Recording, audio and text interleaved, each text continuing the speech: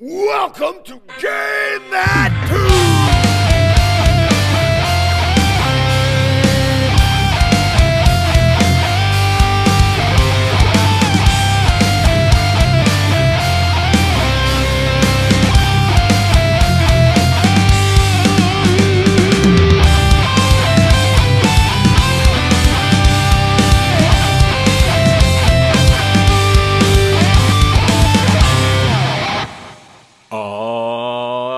What is going on, everybody? It's Game That Tune back in the house once again.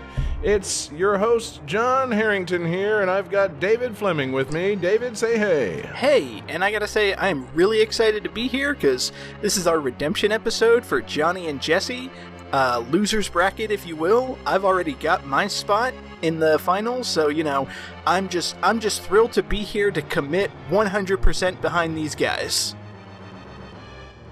Oh, okay. Well, David, I appreciate the willingness to kick back and not participate in the show, because this is a redemption-themed episode. This is the Loser's Bracket of August Absurdity, of course. It's, it's a special one, guys. It's August Absurdity 7. We had 5 recording nights in August. We had to figure out a way to do 5 fantastic shows for the month of August. And so we've had 2 rounds so far of August Absurdity, and David and I have both made it to the finals. And you know what's more fun than a finals with 2 contestants? A finals with more than 2 contestants, guys. And so this year we wanted to give Johnny and Jesse, our 2 losers, a shot at redemption. And I thought there would be no better way to do that than by playing a round of Game That Tune Redemption Jeopardy!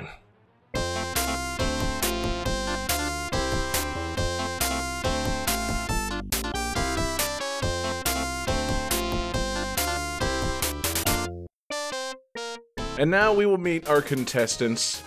First, a computer programmer from Baltimore, Maryland, and loser of his head-to-head matchup with David Fleming 2 weeks ago, John Regan.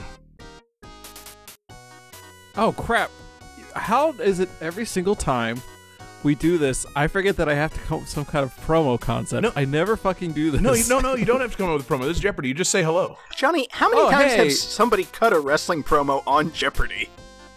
God, I would like to see an inventory list of that. If they ever did a wrestling crossover episode of Jeopardy, I'm not aware of it, but I would like to watch it. And hailing from Jacksonville, Florida, the loser of his matchup with me just a week ago, the Sega legend, Jesse Moore.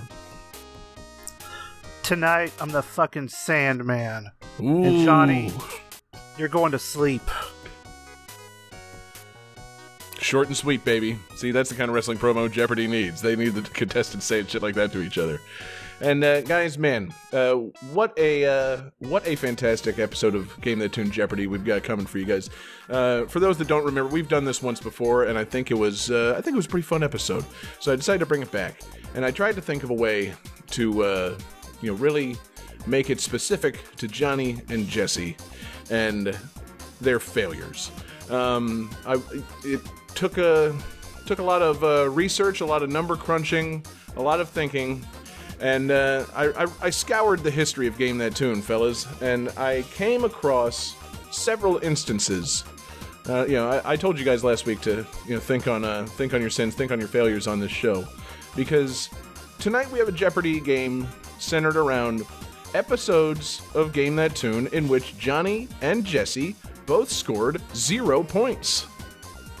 Ooh, okay. So it's your pretty wide range on my part. Exactly. Well, no, see, that's the thing. It's only specifically episodes where both of you scored 0 points. That has happened less often than you think. Ooh. Yes. There have been plenty of episodes where one or more of us scores 0 points, but so few episodes specifically in which Johnny and Jesse both strike out completely, leaving me and David to compete for the bonus tunes and the bragging rights. So we've got 5 fantastic categories on tonight's show.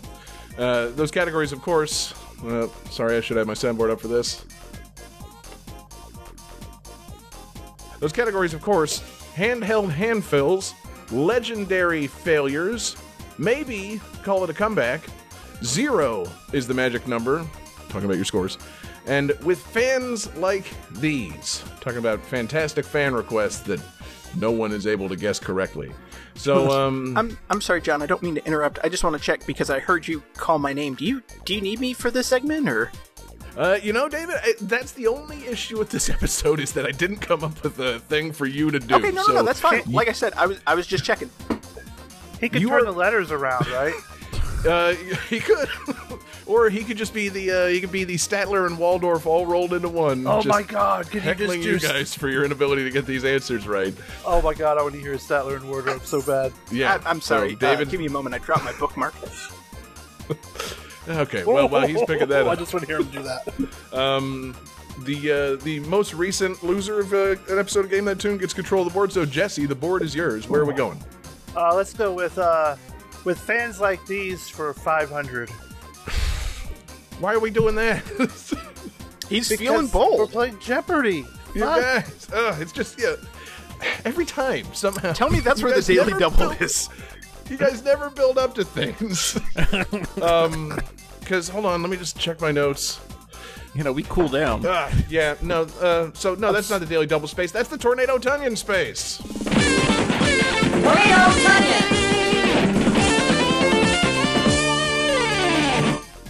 You will, of course, recall that the Tornado Tunyon space means that you can answer this question as many times. Whoever gets the correct answer first while the song is playing can score the 500 points. So both of you have your pads ready. Oh, and I should also, I'll get back to the other rules after this. So yeah, with fans like these for 500, guys, get ready to write and listen. This game is the first game in the series to be released on a home console and the first to receive a PEGI rating of 7 for violence in Europe. Johnny, let's hear those tunes.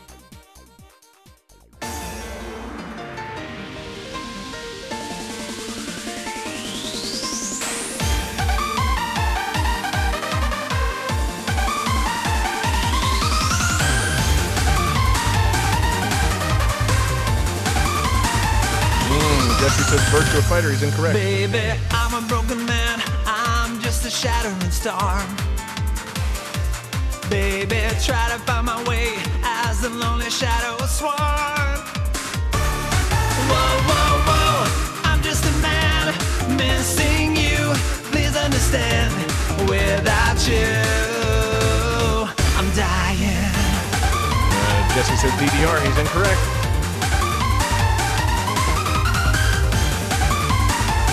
Johnny says Initial D. Incorrect. No, no one will know how I bear my pain alone. Johnny says Persona 5. Incorrect. I choose my solitude. No, I can't go back to my days of innocence. Can't go back. There is no return. Under the cycle of seasons as fast as by, and I cannot wonder just where you are now. I hear from everyone that you are different and that you are yet more beautiful than before. Jesse says DJ Max if you say something, that he's you are incorrect. happier now and that's just the way you feel about everything now, well then I guess this is the way that it is.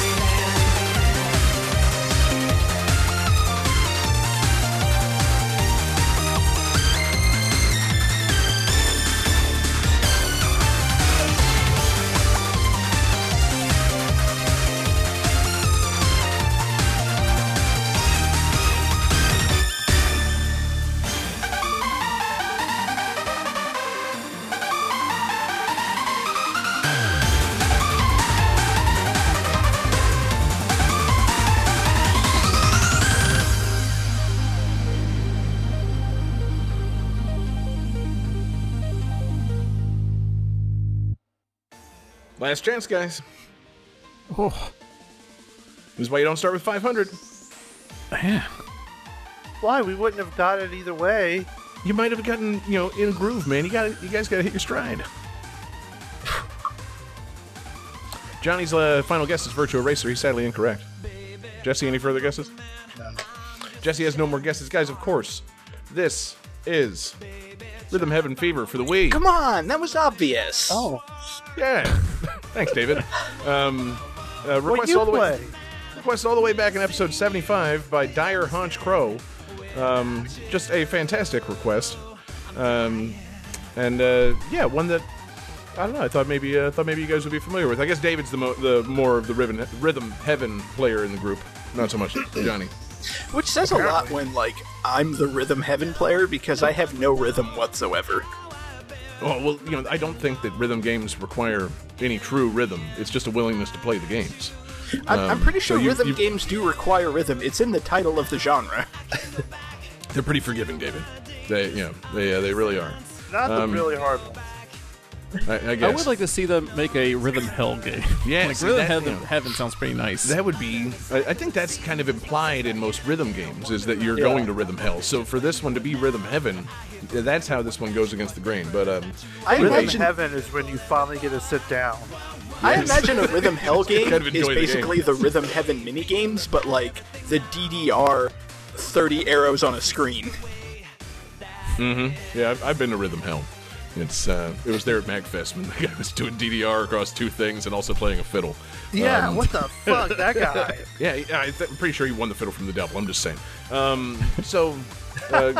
Good job, both of you guys. That is to say, bad job. So Johnny has taken control of the board because Jesse chose that one. So Johnny, where are we going? I'm going to go with handheld handfuls for 100, please. Handheld handfuls for 100, despite being released on Game Boy. This game uses a naming convention normally reserved for releases on Nintendo's 16-bit home console.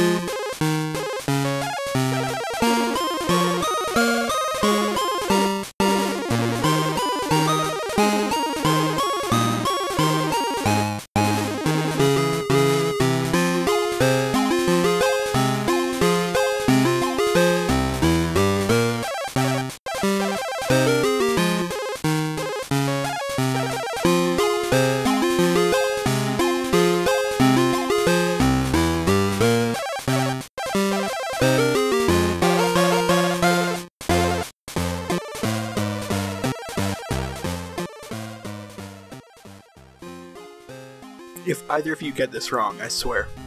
Yeah. Okay, guys. Let's see it.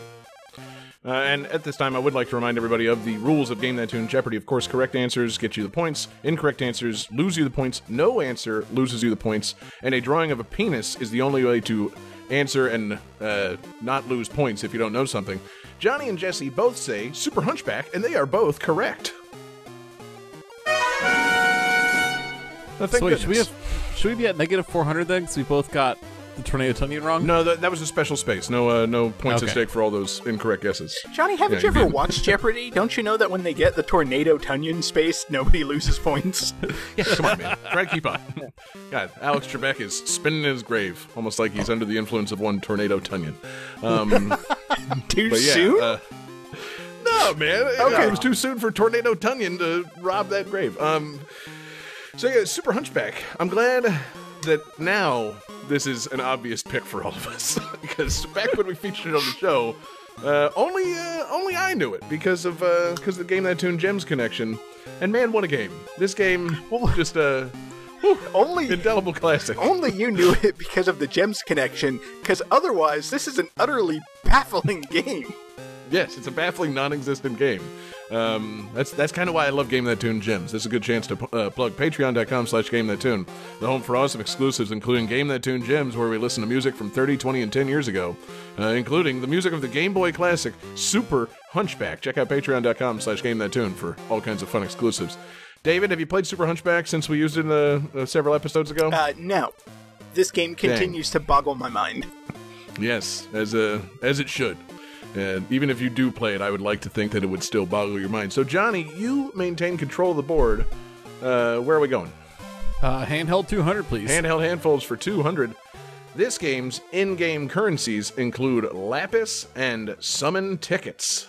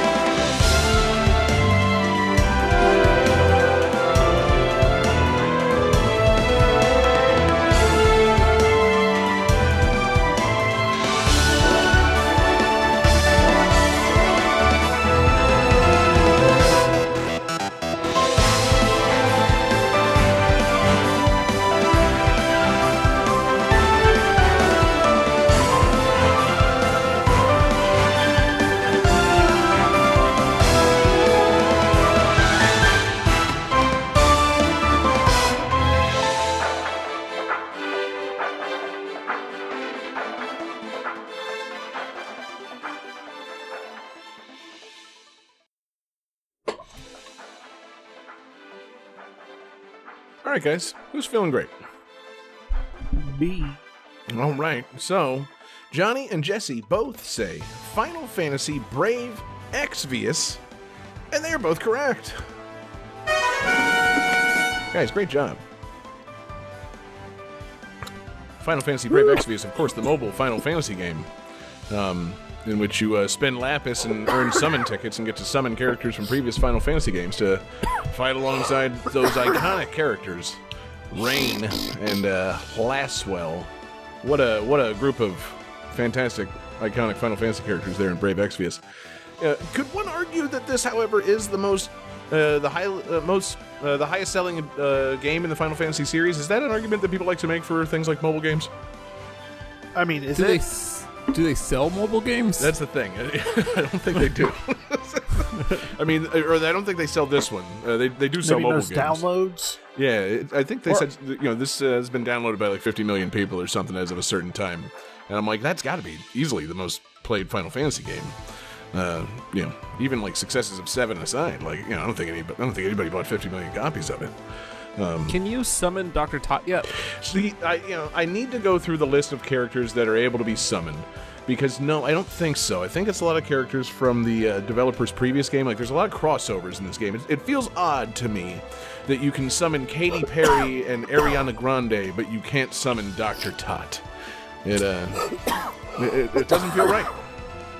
Yeah, no, they will not get a single red cent from me until you can summon Dr. Tot. Not one nickel of lapis from Johnny until you fucking put Dr. Tot in the game.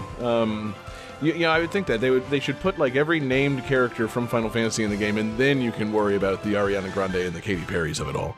But I guess I'm not the one marketing the mobile game. I always try to go after that hardcore Dr. Tot audience. Now, do you think they had like a tie-in where it's like, I spent some gil and I liked it, for the Final Fantasy situation? I think they should have, yeah. I doubt they did, but I really think they should have. That's though I don't think that's the currency in this game, man. It should be though, because the Final Fantasy money is gil all the time. Yeah. But this game has all lapis. the time. Jesse, that's a million gil idea. I thank you, John. I think that Ariana Grande should appear in this game and perform a lapis dance that earns you extra lapis just by it's pretty good. by using the move. Like it's like Payday by Meowth. I'm just confused because I Ariana dropped Grande, off give the us a Final lapis Fantasy dance. games post 6. Is Katy Perry not in Final Fantasy 15? I'll She have to kinda is. check on that. Yeah. See, they initially had her in there, and then I think they kind of retooled the character a little bit, and it ended up becoming Ignis. Well, there's also like like Coleman and like Cup Noodle and all these other brands. There is a lot of branding in Final Because I Fantasy remember 15. seeing It's very Katy weird. Perry with pink hair and a bra that shot whipped cream, and I just assumed that was a Final Fantasy character. No, Oh, that's okay. Final Fantasy 13. Oh yeah, maybe she's in 13 or 15. I was gonna say maybe she's Yeah. the woman at the gas station, but no, I don't remember the whipped cream bra. No, that's Ariana Grande. Yeah. So anyway, moving on. Johnny maintains control of the board. Johnny, where are we going next? Handheld 300. Handheld handfuls for 300. This game's North American packaging promises, quote, mirth, merriment, and mega fun.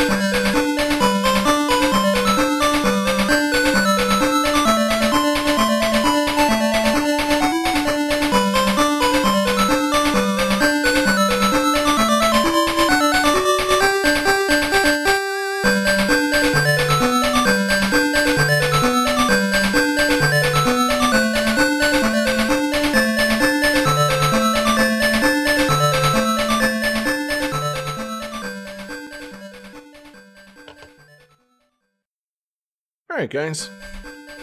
Feeling good on that one, I assume? Full of mirth and merriment? If not mega fun? More like mega dick. Oh, okay. Johnny drew a dick, and Jesse says Shrek? Sadly, both of those are incorrect. However, only Jesse loses the points. This is, of course, Land of Illusion, starring Mickey Mouse for the Sega Game Gear. Oh. Johnny, shame on you. This was your. This was one of the games that you selected for the episode that I pulled these from. Yeah. Yeah. Yeah. You know, you probably should have known that music, given that you spent so much time playing in the Land of Illusion with Mickey Mouse. And that also And so much time listening to music before the show. right, you totally did, right? And yeah, that there was the alliterative trivia there, the alliterative packaging that maybe would be a slight clue if you'd been paying attention, because Mickey Mouse, mirth, merriment, and mega fun. Those are his catchphrases, right? Yeah. No, famously in Steamboat Willie, the very first thing he said was like, let's have some mirth, merriment, and mega fun. And then he led like a whole church thing. It was a pretty weird, short. A whole church thing. Yeah. What do you mean? Well, see, Mickey was part of the whole, what do they call it? New Thought that started permeating the U.S. in the late 1800s. He, basically Walt latched onto that, and so that was the whole Steamboat Willie was Mickey Mouse leading a whole Pentecostal-style church. I can sense David getting more and more upset as you continue talking. Johnny, as I think the only person as part of our podcast that has read a biography on Walt Disney, I don't know where to begin telling you that you're wrong. Also, I love the fact that you're talking about Mickey Mouse's quotes in Steamboat Willie being mirth, merriment, and mega fun, when I'm pretty sure the only thing he said was, oh me, oh my. Like... The original script, however, did mention mirth and merriment and mega fun. They just had to... They cut it down for budget reasons, I'm sure. I'm glad I'm not participating because I'm so upset right now. Well, man, so Johnny, with his penis, still maintains control of the board, so he gets to pick the next category. Handheld 400. Handheld handfuls for 400. This game is notable for its use of tabletop elements such as dice rolls and character models resembling miniatures with their feet affixed to a wide base.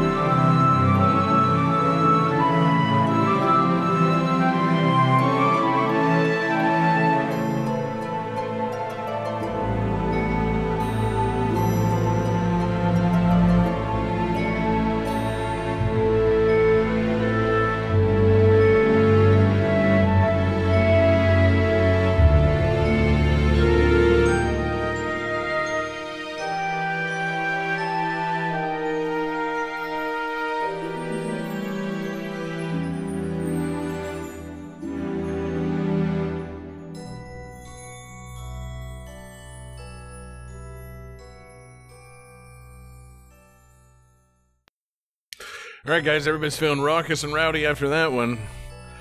Johnny has drawn a rocket ship taking off from a dick-shaped platform, and Jesse has written the correct answer. Of course, this is Crimson Shroud. Might be for the 3DS, not the DS. I can't remember. I typoed that on the screen. Jesse, this is Crimson Shroud. Is it for the 3DS or the DS? The 3DS, because Okay. part of the game was like you could see the models in 3D and it looked kind of cool. Of course. You can do 3D Yes. on the DS. What? I mean, What? admittedly, it was shitty 3D because it was like N64 polygonal graphics, but Oh, you mean No, that's- you mean just 3D models? You don't mean the 3D depth slider effect that the 3DS had? I'm like, David, I'm sorry, you're going mad. oh, you meant okay. I apologize. I'm sorry. True 3D. I was really worried for a second. I thought you were very ill. Why would they even make this 3DS? You could already do 3D on the DS. David, you really got to go see an optometrist Yeah, I'm telling if you, you're man. seeing 3D games on your DS. I don't know what I you guys reached are right talking into the about. screen and grabbed My the character. eyes are just fine. I've been playing my Virtual Boy all day long. Exactly. That explains it. That's. Sorry, David. The thing you get from playing a Virtual Boy, it's not a Crimson Shroud. It's called Cataracts. Jesus. Same thing sometimes. Yeah. It's a red-colored cataract for playing Virtual Boy. So yeah, Crimson Shroud, some sort of a RPG game that Jesse brought on the show a while back. So good job, Jesse, getting your own game right. You are better than that better than Johnny in that regard to this game. I'm sorry, I thought the theme was games that both Jesse and Johnny got 0 points on. How did Jesse get 0 points on his own game? Well, it's No, it games, was shows games in from which- episodes Oh, in okay, which okay. Jesse and Johnny both scored 0 points. So yes, there are some scoring opportunities peppered throughout the episode. Should you guys be able to remember your own music, which I'm not I really guess counting on technically, in Johnny's case. I wouldn't be able to score a point on my own game also. Right. Yeah, technically you always get 0 on your game. Oh, I'm do. sorry that we're bringing technicalities into it. Yeah. I mean, Yeah, this is very technical stuff. David. on my scoring spreadsheet, you score the dreaded P by picking your own game. So Normally, I score the Anyway. dreaded P about game 2 or 3. they call David the dreaded P. So, Jesse, congratulations, you got that one correct. So you get control of the board. All right, let's see. Fuck. You're tricking me, but I'm going to do it. Let's just finish off handheld handfuls. For 500. This game is considered more forgiving than other roguelikes, as the player only loses the items and currency on hand when they get a game over, and even that can be avoided by equipping a certain talisman.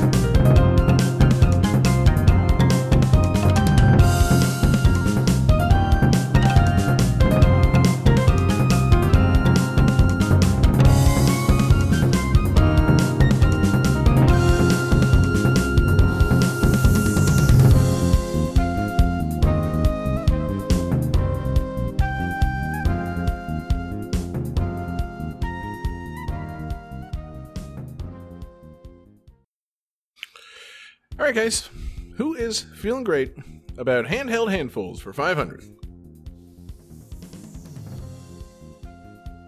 Johnny has just added more and more to that penis. I think it's still a penis on screen. Jesse has drawn a penis. He avoids losing any points. Guys, of course, this game is Izuna Legend of the Unemployed Ninja for the Nintendo DS. Oh, yeah. Right? Remember that Unemployed Ninja? Her resume hasn't gone through yet, so I haven't seen it. You're still waiting on her to pass that background check and the piss test? Yeah. Yeah, we're concerned about this gap. Yeah. Yeah. I mean, honestly, the resume went through. We just haven't heard back from the references yet. Right? Yeah. They sound a lot like Izuna, but doing a different accent whenever we call.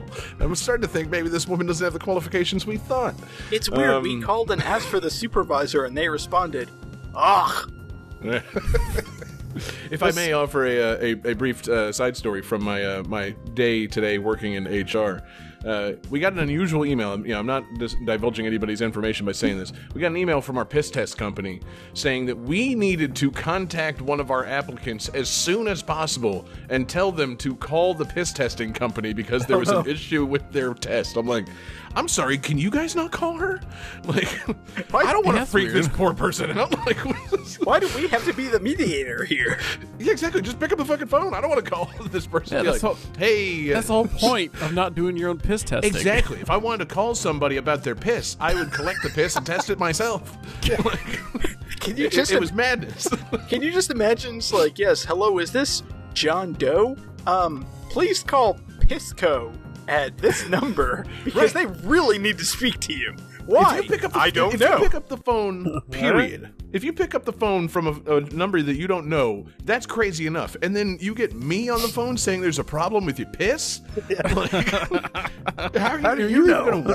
You gonna want the job after that? Like, I just called you to tell you that there's something wrong with your piss. I'm sorry. Real bad. How much am I going to get charged for this? yeah, exactly. Listen, I'm sorry for calling you so late, okay, but I've been sampling everybody's piss, and I just had to tell you that there's something wrong with yours. But I cannot elaborate beyond that. And see, really that's the funniest part is that we get this email from the piss company saying there's an issue with this piss. Call this person. I'm like, what do I tell them if they have any questions? They're bound to come up. Yeah, like what kind of issue? Is it like a medical thing, or I don't know. should You're gonna have to call our piss processor. Yeah. Turns out you're not supposed to eat asparagus right before tastes piss weird. test. I don't know. Hello, this is the piss company. We're calling to let you know you are definitely on PCP at this very moment. Like, what? I was just peeling off all my flesh. By the way, can we start a pee testing company called the Piss Company? Johnny, get the website. While Jesse maintains control of the board. Jesse, where are we going? Let's go with maybe call it a comeback for 300. Maybe call it a comeback for 300. My goodness, Jesse, you are very good at sussing out these special spaces. That is Akuma's space. Jesse, on maybe call to come back for 300, the Akuma space means, of course, that you can accept this question and take it on yourself for 300 points, or you can challenge Johnny to have to answer it for double the points or double the losses. No penises are in play on this space. Do you want the space to yourself, or do you want to challenge Johnny? Give it to Johnny. Johnny, this is your now 600-point question. Maybe call to come back. This game's subtitle is a reference to the 12 years between this game's release and the previous game in the series.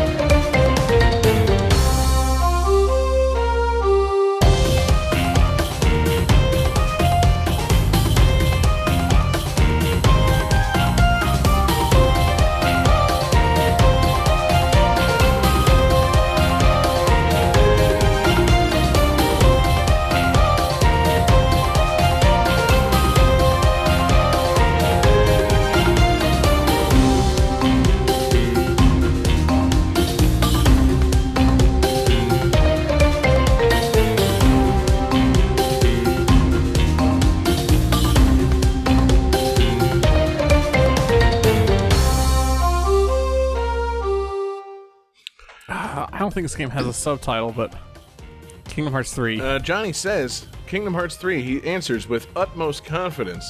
That game does not have a subtitle. Johnny, yeah, that's three decades is how long it took to come out. sadly incorrect. Johnny loses 300 points because the correct answer, Jesse, you appeared to know it. Do you know the answer? Yeah, it's the Crash Bandicoot game. It's about time. Or It's something. Crash Bandicoot 4. It's about time. Yeah. We all remember Yep. Kingdom Hearts: 3. Yeah. You remember Kingdom Hearts 3, man, I can't believe this fucking game is actually coming out. But yeah, Crash Bandicoot, the much more succinct. It's about time. I almost went with the trivia. This game apparently has the most crates out of any game in the Crash Bandicoot series. They've got something like 20,000 crates in this game. It's just, it seems like excessive number of crates. I don't know. Like, I realize that's like one of their, collectibles from the series and all, but that's just a weird sentence to like say this game has the most crates. We got mad crates. Tell Mario you. Kart 8? Yeah, we've been blast processing these crates. I just imagine the box art with a little sticker that says, now with more crates. Featuring 100% Crates more and crates. Dante from Mega Devil May Cry. crates. What's that fucking box-based puzzle game for the Game Boy? I Box can't Boy? remember. Yes, Tetris? exactly. Box Boy. Now with more crates. Crate Boy. Honestly, So- I would not be surprised if like Box Boy 4 came out with the tagline, now with more boxes. I mean, they should. That's it's just marketing 101 for Box Boy. So anyway, that's gonna do it for Akuma Space. Sorry, Johnny, to see you lose out on those points. And before Jesse susses out another special space, of course, it's time to take our first commercial break.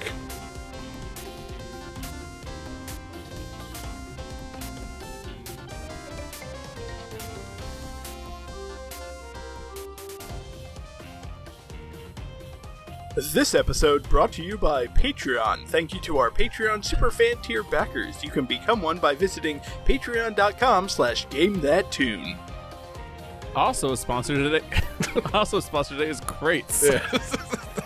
Break them! There's thousands of them in Crash Bandicoot 4.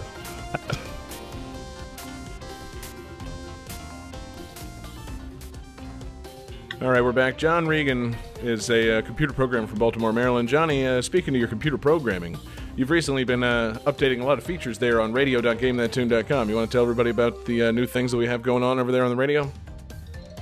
Oh yeah, we got a ton of new things now. Like it's all blur, man. I'm always working on it. What's new? We've let's banned see here. Nazis. We've We got rid of banned music in unbanned general. all music. We have the run the game and mega queue commands. Johnny, That's tell me true. about it because I got to get my dog off the couch.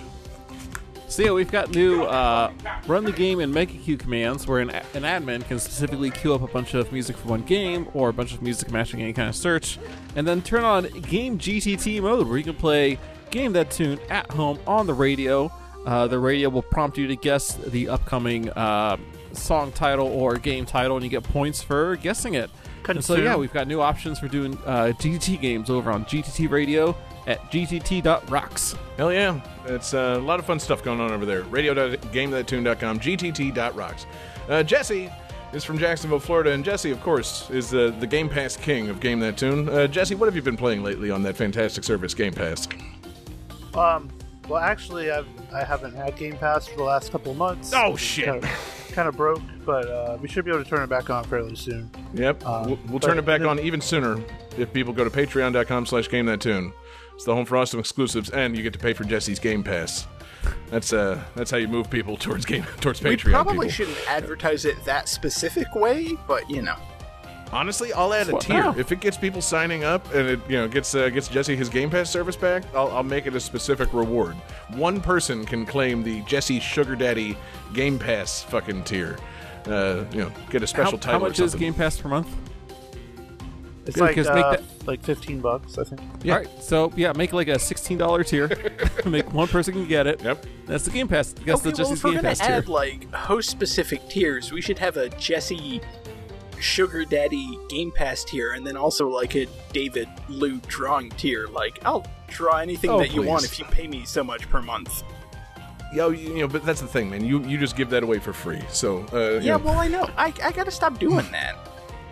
Yeah. That last no, one it's- you drew was really fucking good. With the I'm not going to tell you how penetration. It was to fucking, do your business. Like, that was one of the best drawings I've ever seen you do, and you draw some really good stuff. Thank you, Jesse. I appreciate that. And real talk, I kind of needed to hear that tonight. Fantastic, fantastic. So, David, you're not participating in the show. I'm not, no. I'm I sorry, guess let me there's grab not, my book. there's not really any question for you during this break where we meet the contestants. So, yeah, David, you just keep quiet and sit there enjoying your book. I believe Jesse still has control of the board. Let's go with, maybe call it a comeback for 200. Maybe call it a comeback for 200. The main characters of this game are Max Force and Hitman on a mission to apprehend Mr. Big.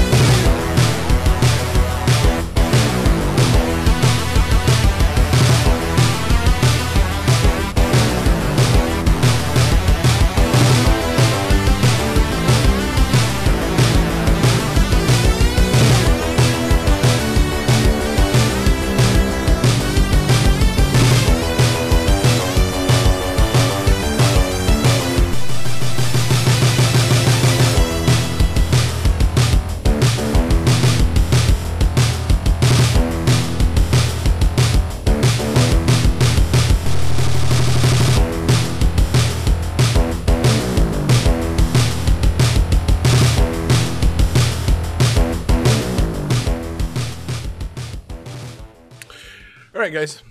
I assume you're feeling the maximum force and feeling the hits, man. Yeah.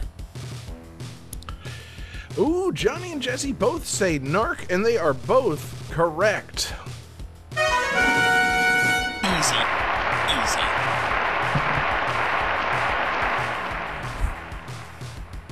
Yes, congratulations, guys. Narc. Of course, the arcade game in which The you're... arcade. Oh, we don't have Johnny with his regular soundboard queued up.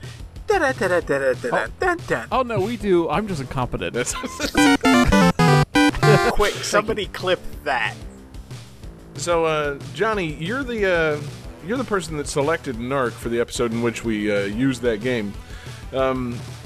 Would you say it's accurate that you were attempting to apprehend anyone in this game? I don't know. Like, I remember, all I remember really about this game was that, because I think I played the NES version on the show, and the whole thing that I thought was fascinating about this game was how they tried to remove all the drug references Right. as they ported it to NES. Yeah. And the whole concept of a narc is that you're narking people out on their drugs. Yep. Like, so how do you do that? Yeah. By killing them. Yeah. Mostly, yeah. Yeah. This game, no, it's, seriously, the character's name is Max Force. He's killing drug dealers left and right, Johnny. There's very little apprehending in this game. I think that, yeah, technically probably with the ending you do apprehend the main villain, Mr. Big. Now, also, question, Johnny, is the Mr. Big in this game the same drug-dealing Mr. Big from Michael Jackson's Moonwalker? Absolutely not. No? At no point does he walk onto the screen and yell at you, haha, you'll never catch me, and make you fight a bunch of guys by dancing them to death. Nope, that never happens in this one. So, far inferior It was version the of Mr. Big. immediateness Yeah. of that answer. Like, is this the same? Absolutely not. No, I will not be doing a bit.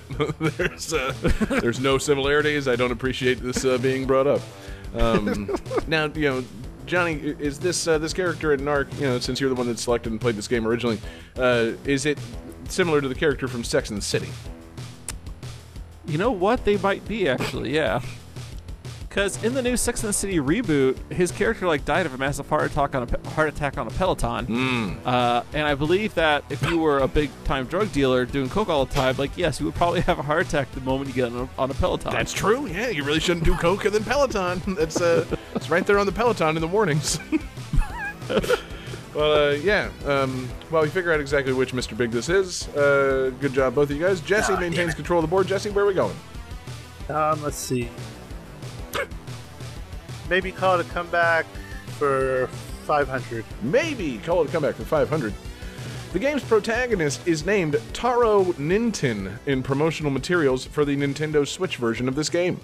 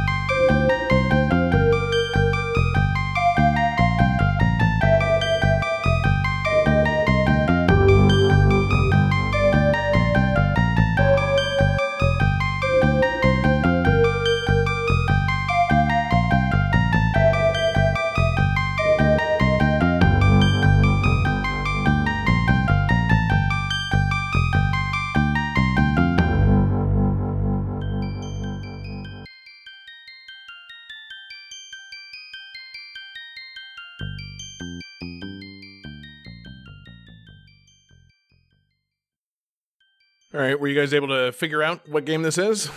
Yeah. Oh, this mystery was indeed solved. This is Famicom Detective Club.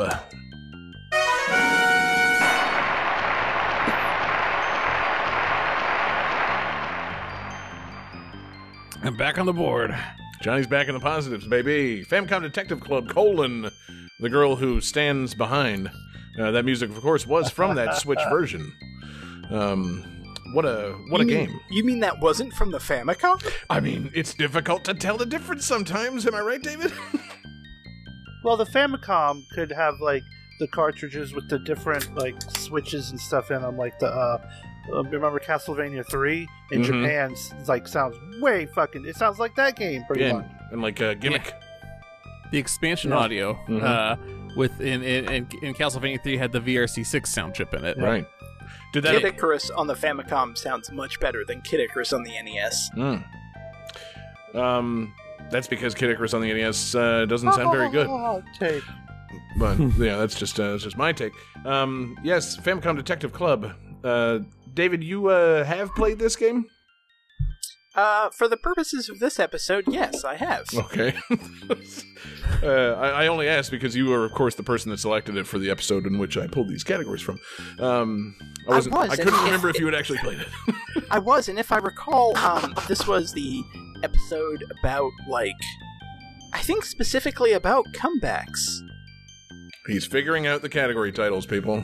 Well, I mean, you can pull games that were comebacks from multiple episodes, but I believe we specifically had an episode about comebacks, and yeah, I think this is the game that I pulled for that particular episode. He's right. Man, David, you're good at this game. Yeah, I am, and I gotta be honest, I'm looking at the scores, and I'm kind of disappointed. I expected more out of y'all. Come on, some of these games were really easy to guess, and, Johnny, I don't care how many middle fingers you give me, you know what, fuck it, let me show you how it's done. I'm in this game. John, I don't know if you can add a score thing to it, but I'm gonna compete now. I'm tired of sitting by the sidelines. David, can I ever add another player to this game? What? David's hopping in, man. David is in the game. Now the game has changed. David, if you win this game, Johnny and Jesse are both eliminated from August Absurdity. How absurd! I fully agree. So, guys, you're going to really have to step your game up here in the back half of the game, because David's coming for you. And when I say coming, talking about that massive penis. So, David, by inserting himself into the game, does not gain control of the board. Jesse still has control of the board. Jesse, where are we going? Oh, thank God. Let's go with 0 is the magic number for 300. 0 is the magic number, 300. This Cute 'em Up features 3 difficulty settings: breezy, bumpy, and rough. So do I.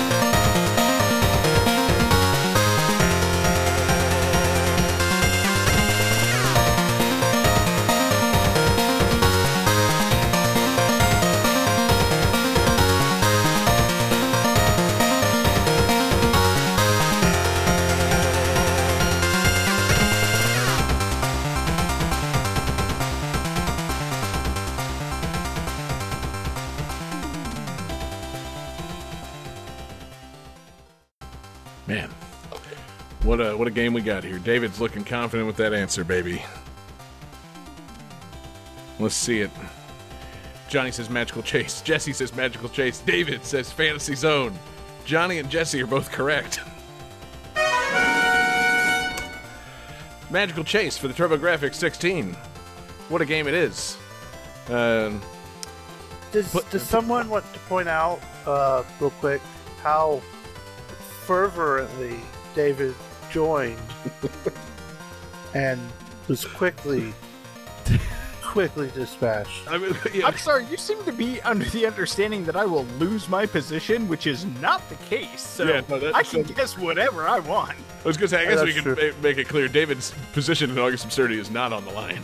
Well, no, of course, I didn't Yeah. think it was, but yeah, David, he also does not get eliminated for getting only one answer incorrect. There's still a lot of game left to play. But yes, David, shame on you for not knowing Magical Chase for the TurboGrafx 16. Of course, adorable Cute 'em Up. Jesse, I believe you play as a tiny little witch girl in this game.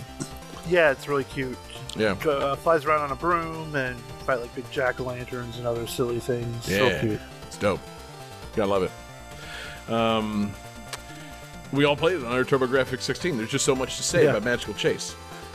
Jesse, which difficulty do you prefer to play it at? Breeze? I did misspeak. It's not breezy. It's breeze, bumpy, and rough. What's your preference there? I probably start with bumpy, and then if it hits too hard, I'll go to breeze. That's the way to do it, man. I like any game that uses the words bumpy. Yeah, it's good. It's just a good word, good descriptor. It needs to be in more things, especially as a way of describing the difficulty of a game. Like, are we going to call it hard? Are we going to call it medium? No, but the game's going to be a little bumpy. It's going to be good. So bumpy like a hideous pumpkin monster. I like to see more games adopt like a big base rating system. You got flaccid, you got hard, you got bumpy. Yes. Bumpy. Yeah. See a I doctor. prefer to play on ribs for her pleasure. Right. Yeah. I play on has a wart on it, and you can feel it. Mine is just keeps coming. I prefer to play on, oh God, please visit a doctor. Yeah. Exactly. Erection lasting Or- longer than 4 hours. This Where is the did it pee go? Company. A boner you Is can the hunt piss- with. This is the piss company. Please call us back. Ants coming out. As opposed to Johnny's preferred selection, is it in? Oh, God damn. Hot take. Damn, just for the audacity of insinuating Johnny has a small penis, David has commandeered control of the board. David, where are we going, man? You know, I'm very intrigued by this category. I'm going to choose legendary failures for 100. Legendary failures for 100 points. This game's Switch release included a unique unlockable cape, sword, and gun, none of which are considered part of this game's canon.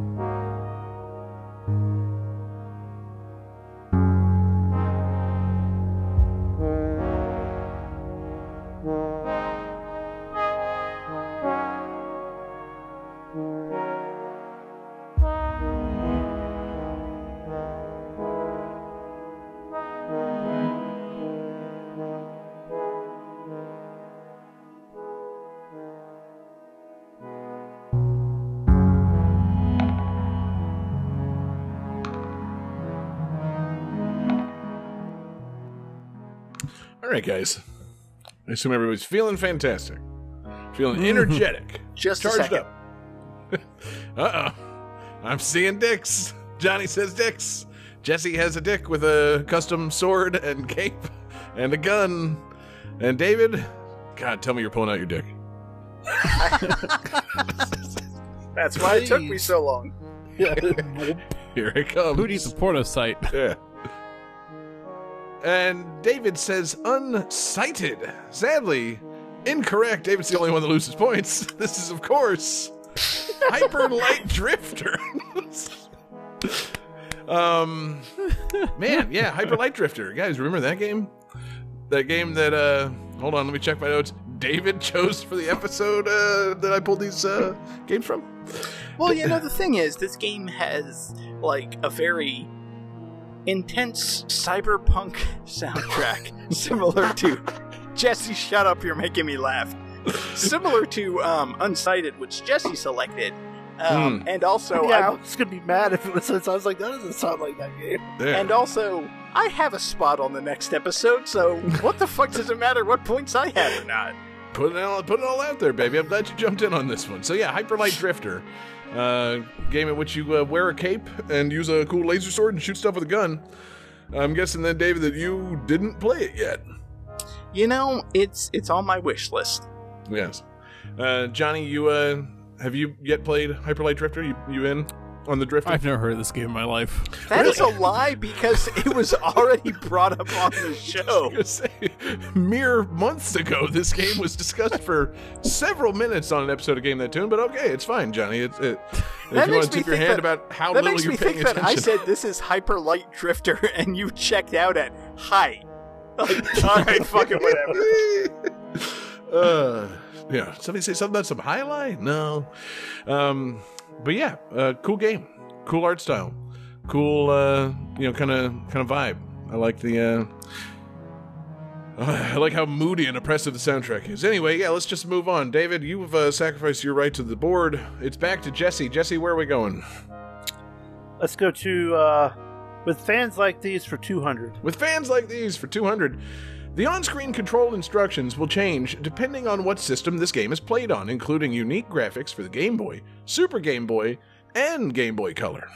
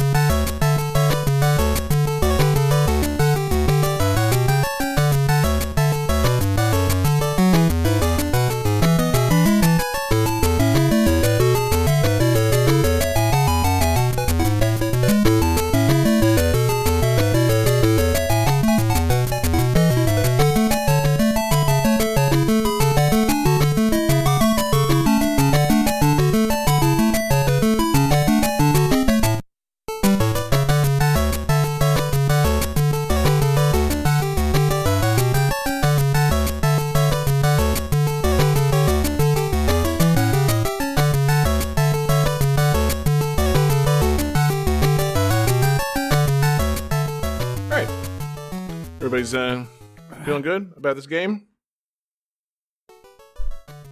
I will. God, I know this tune, I but will be in just a moment.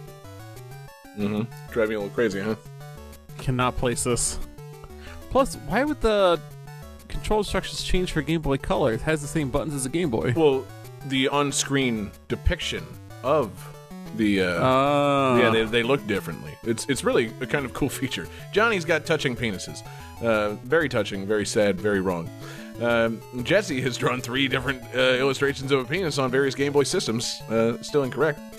And David says Game & Watch Gallery 2. David is, of course, in this instance, correct. Game & Watch Gallery 2 for the Game Boy Color. A game in which you can play various Game & Watch games, and also, if you play it on different systems, the little instructions that show up on your screen telling you what each thing does, the bottom half of the screen will be shaped like an original brick Game Boy, or a Game Boy Color, or a Super Nintendo controller. I don't know how or why they programmed that to happen, but I think it's very fun and clever. I mean, they did That's that pretty cool. with the Game & Watch Gallery games. Like, they could have just had the original, like, Game & Watch graphics, but instead they had versions with weird Mario versions. And, Yes. like, I don't know why they decided to upgrade the sprites, but not the animations, because it's, like, still Mario chucking balls in 4 frames, and that's it. But you know what? More props to them. Yeah, no, I think it's great. I think it's a nice little update of the Game & Watch games. I think there were like Yoshis and stuff in this one. You know, maybe Peach got in the action. I don't have in front of me the mini games of Game & Watch Gallery 2, but I feel like it was Game & Watch Gallery 4, which I think was on the GBA, where you could, like, do the boxing game where you're beating up Waluigi. right. That's God, a dream game right there. That's a lot of dreams right there, yeah. So, have they, like, why don't they take Game & Watch minigames and integrate them into, like, a Mario Party style game? They Instead of do, Mario it's Party just minigames- called Mario Party. Right. Right, but with the Game & Watch games, like Octopus Catch, whatever that one was, or the, saving people from burning building. I would imagine they're just difficult to implement on a 4-player scale. I don't know. Like they could just do it where the screen splits in 4 and everybody plays their own individual Game & Watches to see who can, win the games. But I don't know. Or You'd have to either adapt the game to be a 4-player game, or just have people competing head-to-head in classical Game & Watch games. Both are honestly good options. Yeah, no, it could be just like try to catch most sausages. That does done. kind of feel like Johnny always wins that one, baby. that does kind of feel like a cool 3v1 Mario Party game, where it's just like one person is the octopus and Right. the other 3 are like trying to steal treasure. No, that is a good idea. One player always gets to, be the one doing things. Like if you're parachute, you're pressing the button to throw the different, little things at various lengths, and the other guys have to catch them. That kind of thing. I did pull it up. The list of games in this is Parachute, Helmet, Chef, Vermin, Donkey Kong, and Ball. What a game. Ball. I'm sorry, I John, like what the was that sequel. last game? It was Ball. Yeah, like the Cinderella Ballroom Dancing Simulator, right? Not Yes, exactly. John, exactly. It's a juggling simulator. It's even less cool than the thing you said. So, great job, David, getting it correct. David has received control of the board. David, where are we going?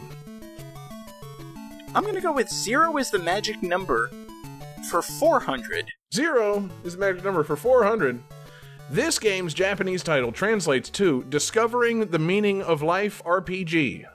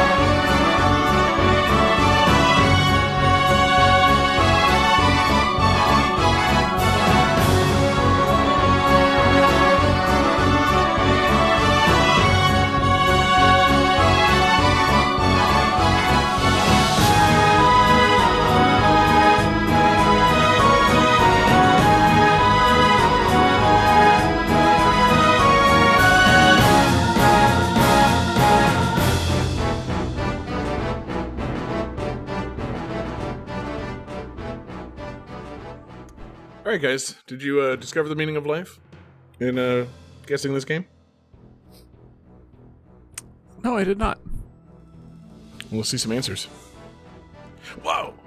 Johnny drew a lot of penises. Sadly, that's not correct. David has also drawn a penis, sadly incorrect, and Jesse says Tales of Abyss. I'll take it, it's Tales of the Abyss for the PlayStation 2. Jesse jumping out to a commanding lead. Fantastic job, Jesse.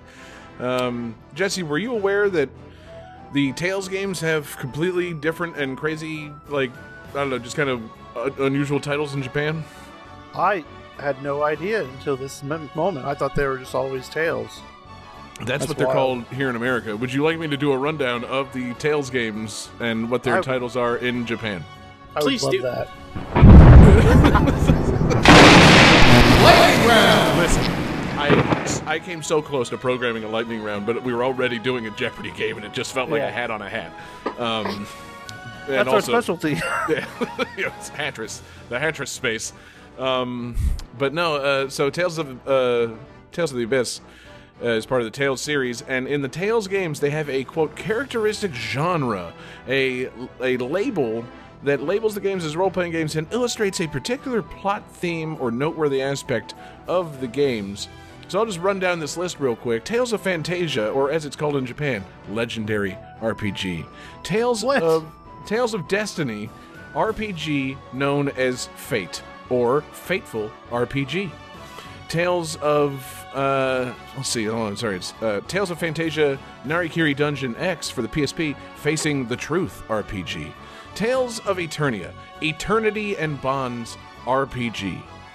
Tales of Destiny 2, Liberating Fate RPG. Tales of Symphonia, Resonating with You RPG. Tales of... Facing the Truth sounds like a good subtitle for like a Phoenix Wright game. Yes, that's a good one. Tales of Rebirth, Where You Will Be Reborn RPG. Tales of Legendia, Where Bonds Spin Legends RPG. Here's where they got kind of fun and out there. Tales of Commons, Walk Alongside a Changing World and Trusting Your Thoughts RPG. Tales of the Abyss, Discovering the Meaning of Life RPG. Tales of Warhite, Finding the Meaning of Living RPG. Tales of Tempest, To Awaken the Soul RPG. Tales of Innocence, Connecting Thoughts RPG. Tales of Symphonia Dawn of the New World, To Believe in the Resonating Hearts RPG. Tales of Vesperia, Enforcing One's Justice RPG. Tales of Hearts, A Meeting Between Hearts RPG. That one not very different. Tales of Hearts R, A New Meeting Between Hearts RPG. Not so great. Tales of Graces, Discovering the Strength to Protect RPG. Tales of Exilia, RPG of Unwavering Conviction. That's dope. Tales of Exilia 2, Choices That Spin the Future RPG. Tales of Zestiria, Passion That Illuminates the World RPG. Tales of Berseria, RPG of Discovering Your Reason to Live. It's not this. Tales of Arise, Telling the Dawn of the Heart RPG, and of course, Tales of Luminaria, 21 Ways of Life Intersecting RPG.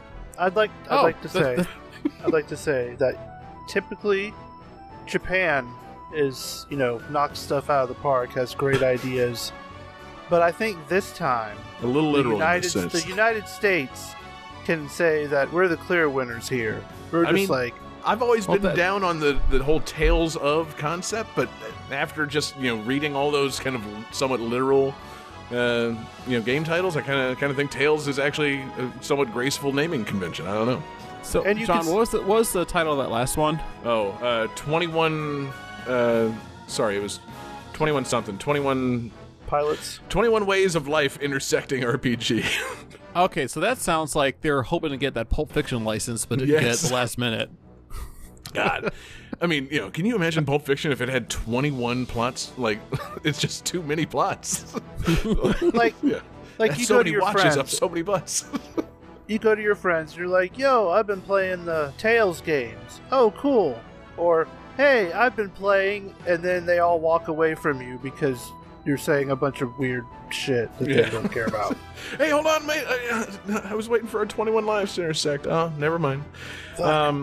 But yeah, so Tales of the Abyss, PlayStation 2. A fantastic game, fantastic tunes from as it turns out, again, I rescind my criticism of this series naming convention. The names are better here in America. So, the Tales games are better. Jesse's got control of the board. Jesse, where are we going? Let's go to Legendary Failures for 300. Legendary Failures for 300. In a Japanese commercial for this game, the main character is described as perhaps the weakest hero in RPG history.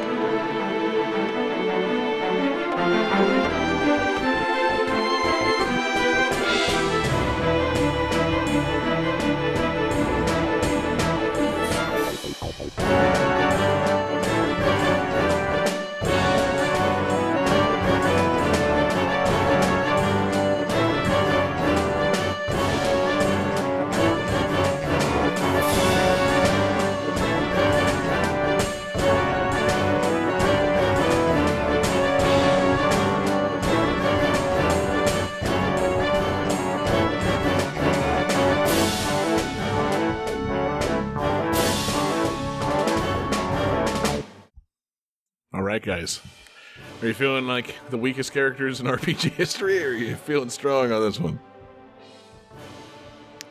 Oh man, David's got some kind of wizardly dick. He's sadly incorrect. Jesse's got somewhat regular dick. Sadly incorrect. And Johnny says Lost Kingdoms, which is correct.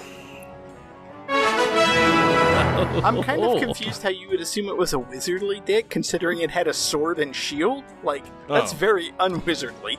Listen, man, I got the whole screen minimized. I thought it was maybe like a pointy Gandalf hat or something. Fair enough. Maybe just leave off the finer details or send them in the chat later. But yeah, everyone's very tiny on this game right now. Yeah, man. The star of the game right now is the game board, and Lost Kingdoms, the legendary game. What a game that's Lost Kingdoms. Obviously, I brought this as part of our homage episode to The Legend of Zelda, and then in talking about it, realized it was a card battle game, and removed it from the episode, but it's nice.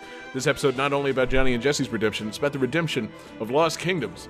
And Katia, perhaps the weakest hero in RPG history. I was just, like, man, I'm just going to say ouch for Katia from Lost Kingdoms. What the fuck, man? Like, what a weird advertising campaign there. I mean, are they really the weakest hero in RPG history, considering there's a series of RPGs based upon the Dragon Quest line? Like, I feel like an enemy with 4 hit points is maybe the weakest hero. Well, but then you put them in a big tank shape like themselves, and the game changes a little bit. Kind of like in Lost Kingdoms, how I'm assuming the pitch behind this was, this chick, she's kind of weak, but she can control all the magic cards, and therefore she is strong, which still remains a pretty fucked up way to market this game. I was imagining how you could apply this tactic to other games, like Super Mario Brothers, perhaps the worst plumber in video game history. But he does still go down the pipes, doesn't he? Yeah, trying to think, like, okay, so take a character that has a unique trait and then neg them completely about everything but that unique trait. Like, I mean, she can control the cards and summon monsters into battle. It's like, yeah, but she's pretty weak. It's like, yeah, but she can control monsters in battle using cards. Okay. He can run fast, and he's blue, but most hedgehogs are slow and brown. I take issue with your statement, Johnny, because, like, yeah, Mario might be the worst plumber, because he's busy saving an entire fucking kingdom. Like, cut the man some slack. Okay. Right. Okay, so listen, man. Your toilet's on the fritz. It's fucking clogged, and you've plunged it, and it's just not working. And you call plumber, and he's like, "I'd love to get out to you today, but I gotta go save a princess." That's not. You would not be happy with that. I don't think plumber. that's a terrible plumber. The Better Business Bureau. Okay, again, I just want to say, it's like, hey, I need you to come out to fix my sink. Oh, I really can't today. I'll have to get there tomorrow. I'm busy fighting a turtle dragon. Like you know what? I'm going to give that guy the benefit of the doubt here. No, that's concerning. Yeah, whatever the plumber version of being disbarred is, that's what's going to happen to that man. Flushed. I believe it's displundered. It's flushed. It's flushed. Flushed away. I would like to see Mario taking a call. I'll be a doctor now. right as Mario's approaching Bowser, he gets a call from somebody who, like, their toilet's just overflowing with shit. It's like, hey, listen, I can't. I'm fighting a fucking mythical turtle monster in this castle. It's like, okay, well, can you recommend me somebody that will come out to my house and fix my toilet? Like Wario. Yeah. Look, I'm gonna be real honest right now. I'm a little too busy to deal with your shit. Mm-hmm. It's gonna cost you an arm and a leg, but I got a guy. It's funny that we bring this up because my landlord was just talking about trying to schedule a plumber to fix our, like, shower pipes and whatnot. Just like, are they full of shit? I can't get anybody for like 2-3 weeks. Like, yeah, because they're all fighting turtle dragons. That must be it. I understand. Yeah. Mm-hmm. It's a thing in Chicago. A lot of Bowser attacks. It's people forget that after the big Chicago fire, they rebuilt the game using SimCity. So anyway, well, I mean, what do you think caused the Chicago fire? Bowser. Exactly. Yeah, Johnny has received control of the board for surprisingly getting a correct answer. Johnny, where are we going? With fans like these for 100, With please. With fans like these for 100. With 5 re-releases, this game has been re-released more than any other game in this series.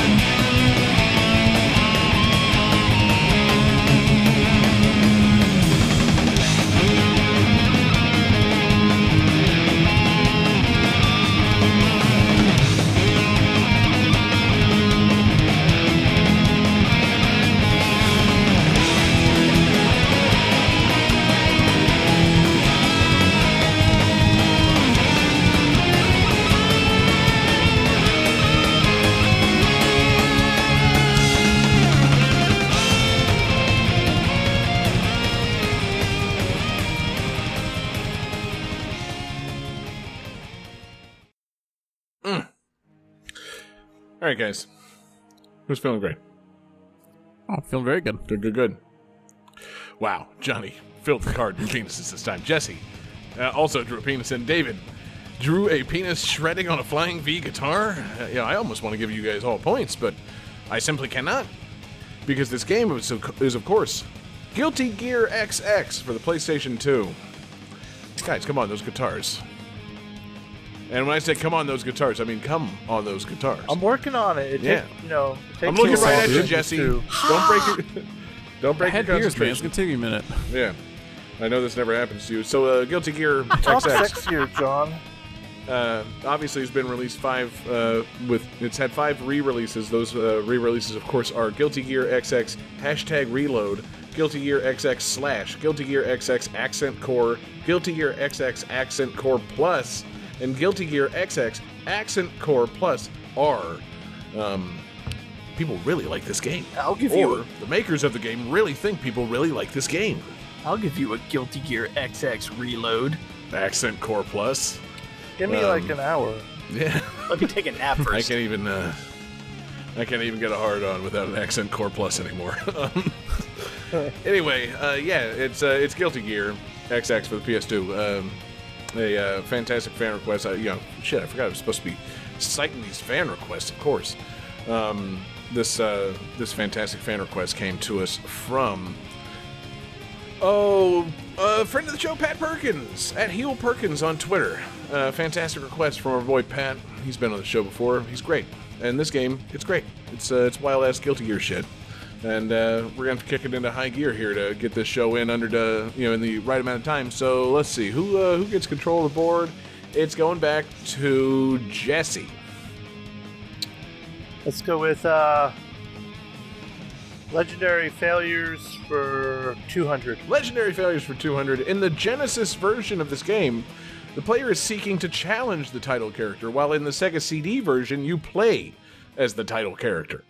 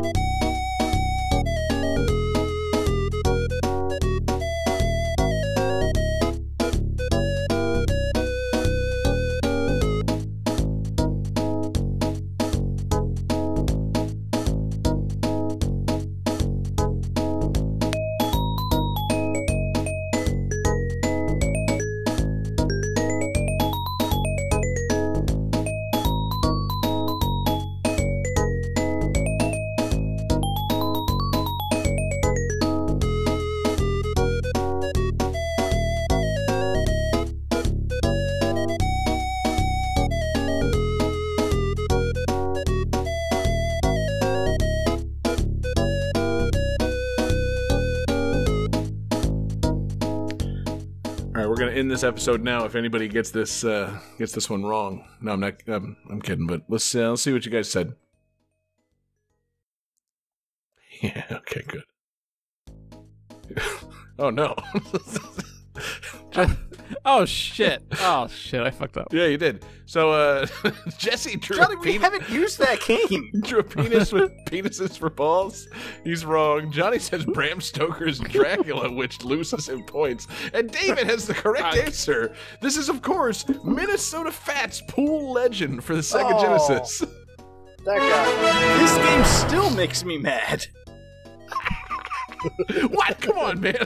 This is one of the most legendary selections in the history of the show. Oh, God. Rack him up. He's a fucking legend, David. I don't know what your problem is. I forgot this had a Sega CD version. I remember Genesis and Saturn. Yep. Nope. Or am I mistaken? It's Genesis and CD. It's not Saturn.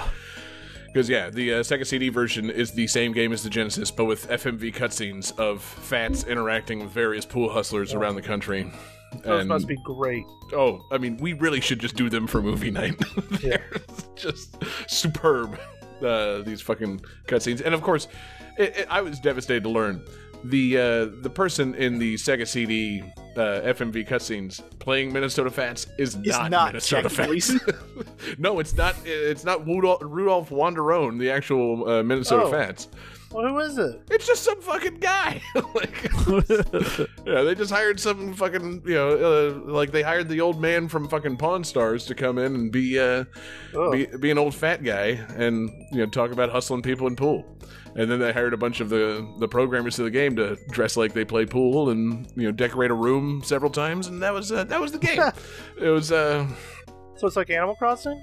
I'm saying, like, I don't think their budget was very high on the Sega CD version of Minnesota Fats Pool Legends, so they just kind of, it's like, all right, yeah, this one room is our pool room, and we're going to need to make it look like Las Vegas, and this place, and this, like, we're going to have to rearrange this room and reshoot it several times, so everybody try to seem like this is a unique location. But, yeah, Minnesota Fats Pool Legend, still a legend, still, one of my prides for bringing this game on the show. Like, what a fucking pick. It's a hell of a game. Minnesota Fats, hell of a guy. Another thing I'm proud of, when I edited the Wikipedia page for this man, Rudolph Wanderone, aka Minnesota Fats, I looked at this man's Wikipedia page, and he was not called Fats nearly enough. And so I did a Control F and replaced his last name with Fats in every possible instance after he adopted the nickname Fats, and no one has gone back to change it yet. So it's wonderful. Yeah. When you go to Wikipedia and you want to read about the pool hustler Rudolph Wanderone, aka Minnesota Fats, the word Fats appears about 87 times. You're doing the Lord's work there. Yeah, I love it. Wikipedia is the best, and so is Minnesota Fats.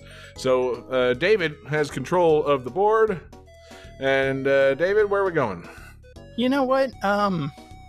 Johnny's got 800 points. Jesse has 1,800 points. Let's give these guys a chance and go with 0 is the magic number for 100. 0 is the magic number for 100. Satoru Iwata said that comparisons between a new character introduced in this game and the new Super Mario Bros. Character Nabbit were, quote, an unintentional coincidence.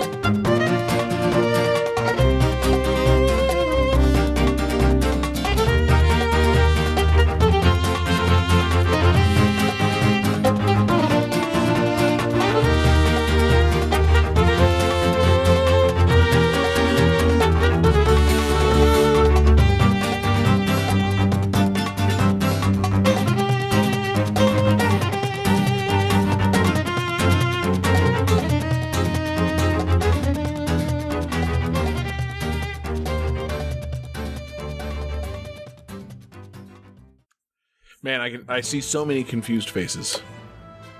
Let's see those answers. Wow, we've got I think our first hat trick of the night. Everybody says The Legend of Zelda: A Link Between Worlds, and they are all correct.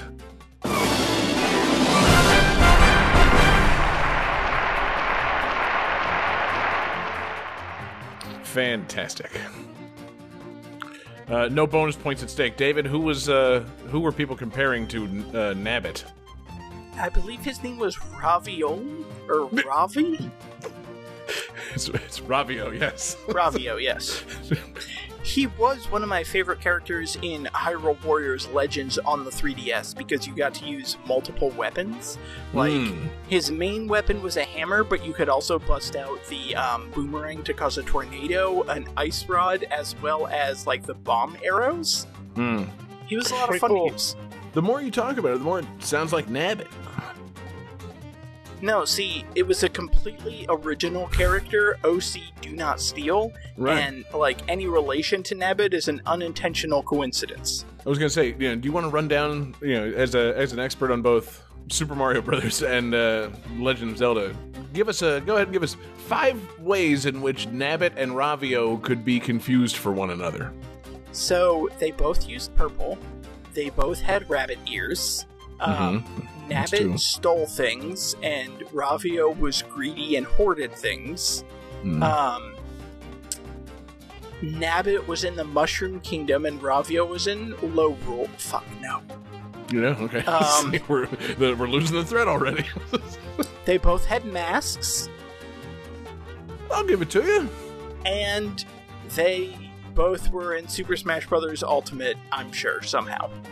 They Yeah. both like money. I was Yeah. gonna say, the money thing is probably the big one because Ravio would sell you your items, Nabbit would steal your money.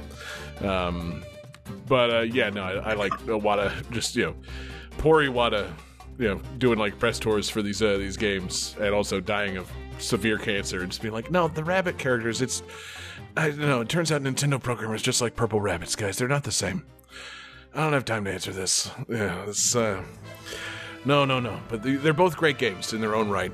Not the same though. Rest in peace, Iwata, we miss you every day. Legend of Zelda Link Between Worlds, pretty fantastic game. I would love to see it in some way remade or re-released. I really like that game. Like revisiting the SNES world in a little bit new with a little bit ugly 3DS style. And I like to change up to the formula. It's good. Like turned into a little drawing on the wall. I figure that's why David likes the game so much, because you can draw things on walls, right? Yeah. David famously a graffiti artist, now that I say. Yeah. Yeah. Yeah, David Let's C. tag him. Right.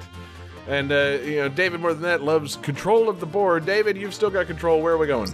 You know what? Again, I want to give these guys a chance. Let's go with maybe call it a comeback 100. Maybe call it a comeback for 100.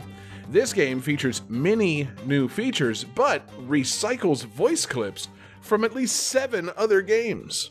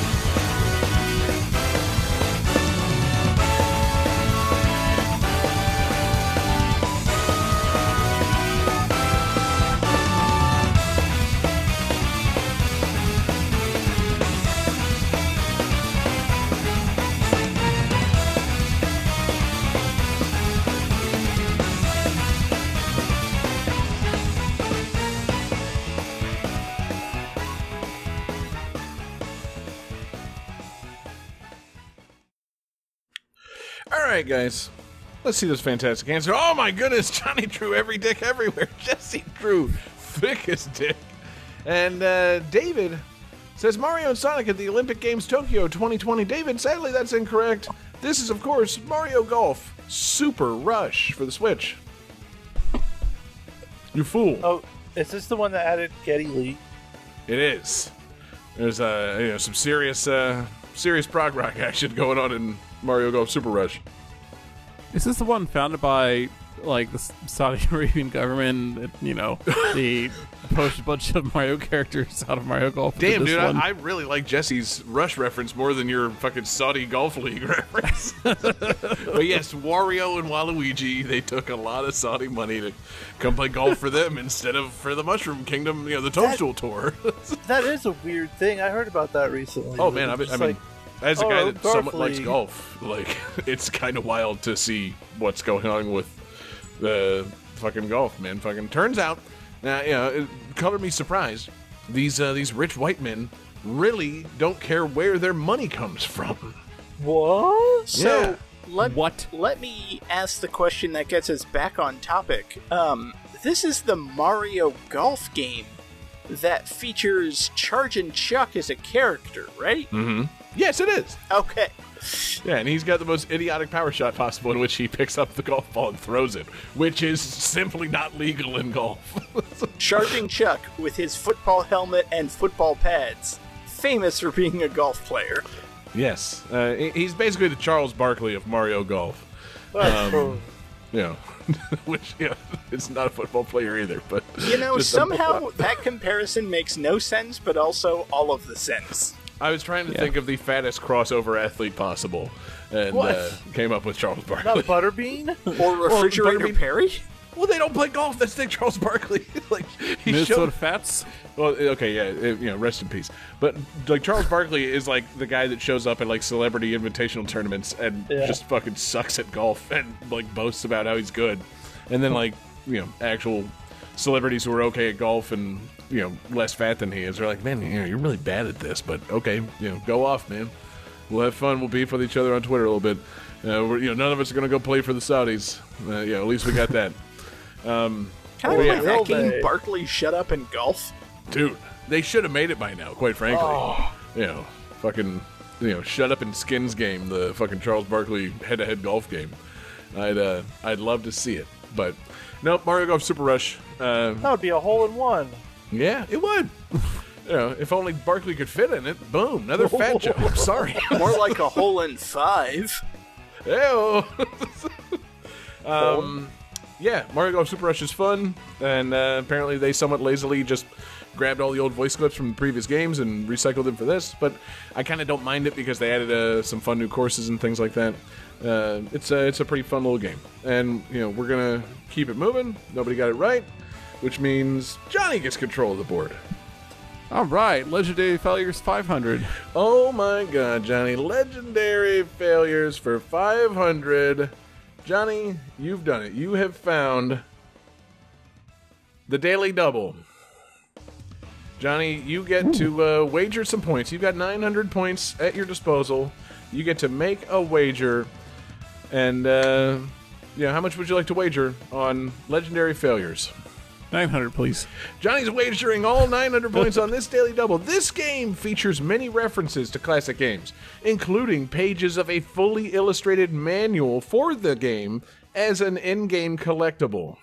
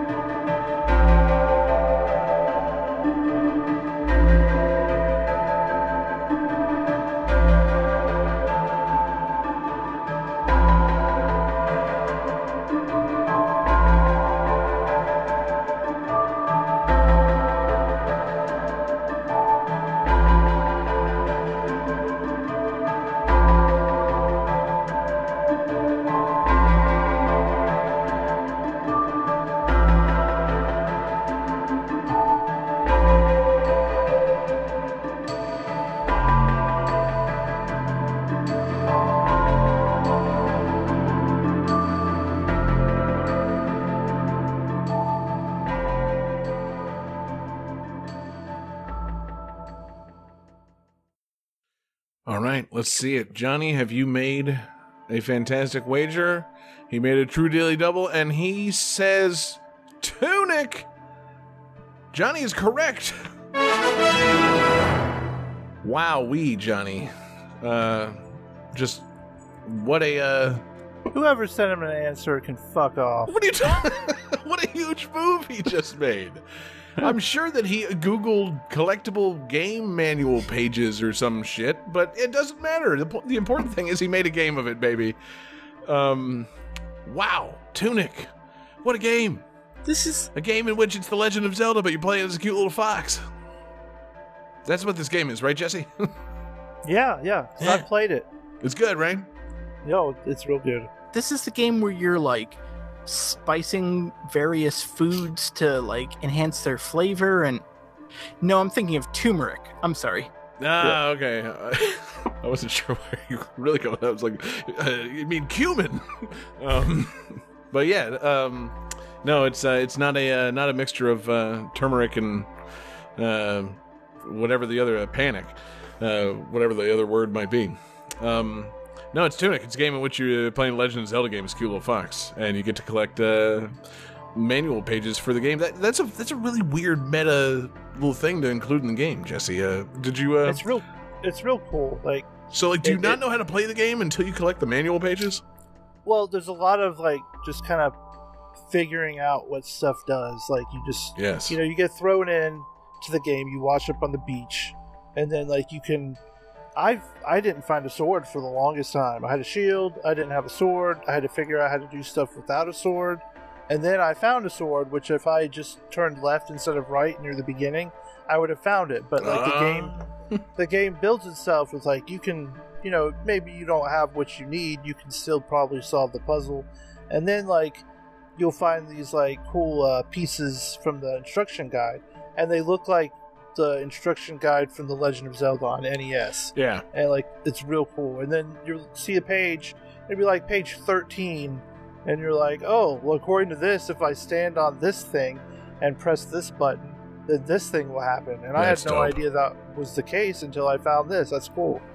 And it's a pretty neat game. One thing I'll say, for as difficult as the original Legend of Zelda was for pretty much anybody that played it back in the day, they didn't really give you much chance to venture out into the world without first grabbing the sword. It was right there in that cave on the first screen. Yeah. I appreciate them doing that. Like, you could venture out without the sword, but it's pretty tough to not go into that thing first. Like, it's I appreciate that. But man, Johnny, fantastic job choosing Tunic, a game that obviously you know about and can definitely play. It's available on systems that you definitely play games on. I think we're all clamoring for a Johnny Tunic run. Ooh, I give you that. I think you should. But in the meantime, Johnny, you've retained control of the board, and you get to choose our next category. I'm gonna go with 0 is a magic number for 500. 0 is the magic number for 500. I should say that all the bonus spaces are off the board, so we can just start marathoning through these. No crazy point scoring chances at stake. A circled hexagram seen at the end of each stage in the Japanese version was also removed, I should delete that from the trivia, possibly due to Nintendo of America's policy of not allowing religious content in video games.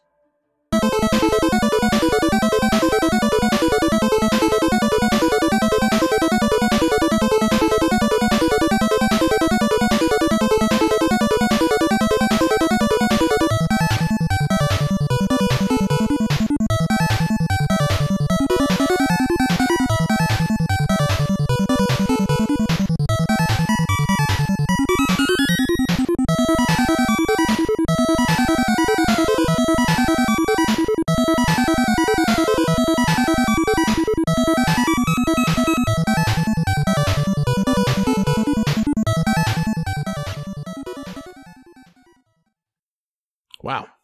What a quick song. What a crazy game. David looks supremely confident. The other guy's still writing. If it's what I think it is, I better be confident. I hope so. Johnny drew a dick inside of a crystal with a frowny face. It's like a hexagon. It's a hexagon, not a hexagram. Oh, goddamn it. Jesse drew a fucking dick with 2 pentagrams for balls. And David has the correct answer. This is the Cryon Conquest. Fuck yeah. Yes. This game is so unappreciated. Of course. Hexagons. Yeah. It's, I think, only appreciated by David at this point. A maybe Mega Man ripoff starring a little witch girl? it's Mega Man with a witch girl. Yeah. Maybe you remember it, Jesse? Now I do. Yeah, from that episode where we talked about magic games. Yeah. I was gonna say maybe you remember it because it was the first time you ever heard of this game. Yeah, that was the first time I've heard of it. David, what was the name of the girl in this game? That is an excellent question. See, the funny thing is, originally, her name was supposed to be, like, Dorothy, or Doropi, because it was supposed to be like a Wizard of Oz game, but outside of Japan, her name was Francesca. Ah, okay. Yeah, see, I only remembered the Doropi part. I thought that was really funny. Like, they were developing a Wizard of Oz Mega Man ripoff, and then they had to abandon that. It's like, oh, shit. Well, let's just work with what we got here, I guess. Let's call it the Cryon Conquest. That name doesn't mean anything. Nobody can nobody can sue us over that, right? Wizard of Oz becomes the Cryon Conquest, of course. A fantastic game. That's definitely not a Mega Man ripoff, right, David? No, not at all. It's a wholly original game where you go through linear platform stages using magical spells that grant you different abilities that have their own limited, amount of power. Right. Totally unique to Mega Man. Complete to the unique to the Cryon Conquest, not Mega Man. You can't even get out a defense of this game. Fantastic. So, David, you get control of the board because, man, I'm glad that you were here to answer the game that you chose for that episode. Only 5 questions left. Let's go somewhere. What do we got, David? I think we're going to go with Fans Like These for 300. Fans Like These for 300. During the first mission, one of the supporting characters will turn on the television, showing a certain 8-bit character running on screen, accompanied by one of the original series' signature jingles.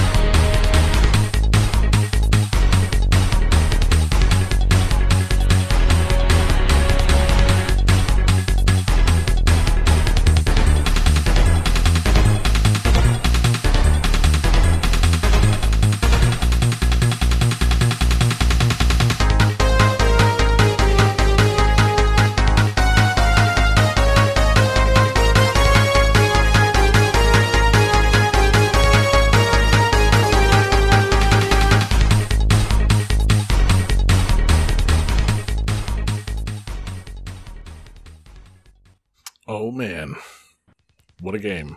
What a tune. I see confident faces. Johnny still has that dick inside of a hexagon. This time it says, fuck! Jesse has a dick turning on the TV to see another dick, and David's got a running dick? An 8-bit It's a running 8-bit dick. It's a running pixel dick. Son of a bitch. Okay, well, nobody got it right, but nobody loses any points. This is, of course, The Misadventures of Tron-Bon for the PlayStation 1. Oh. Game Right. 5. What? It's going to be like that, Jenny? We haven't heard from Dame That Tune all episode. Now she's rushing us. Yeah, it's Misadventures of Tron-Bon. Of course, in that first mission, one of the serve bots will turn on the TV, and you can see a little 8-bit Mega Man running, and it plays the...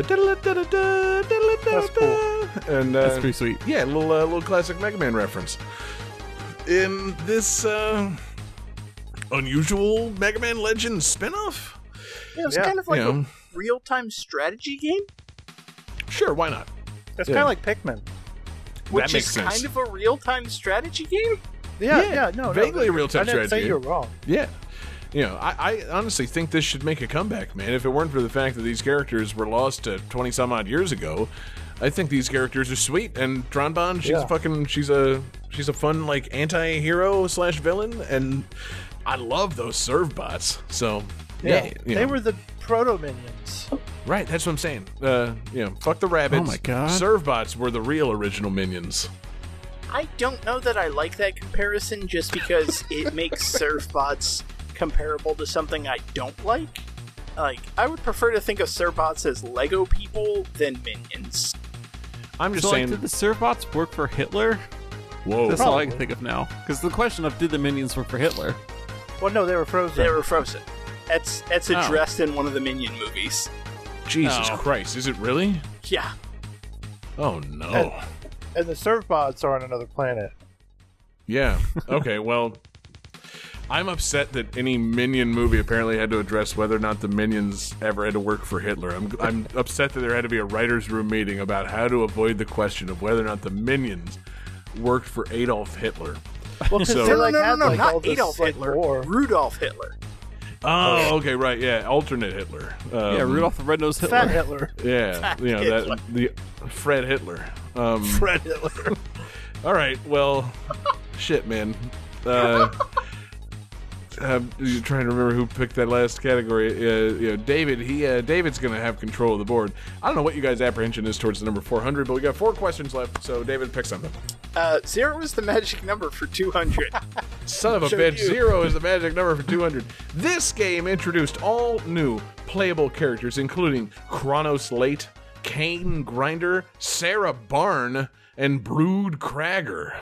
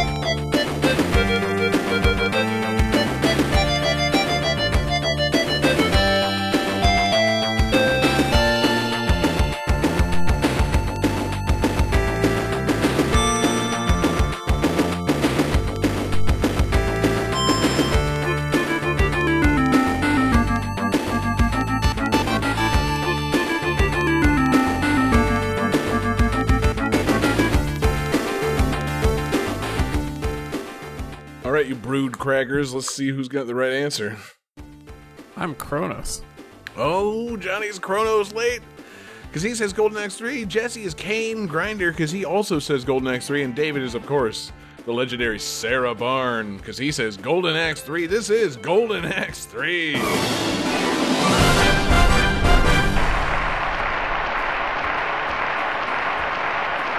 So wait, hold up. Both Johnny and Jesse didn't guess Golden Axe 3 the first time round? No, they did not.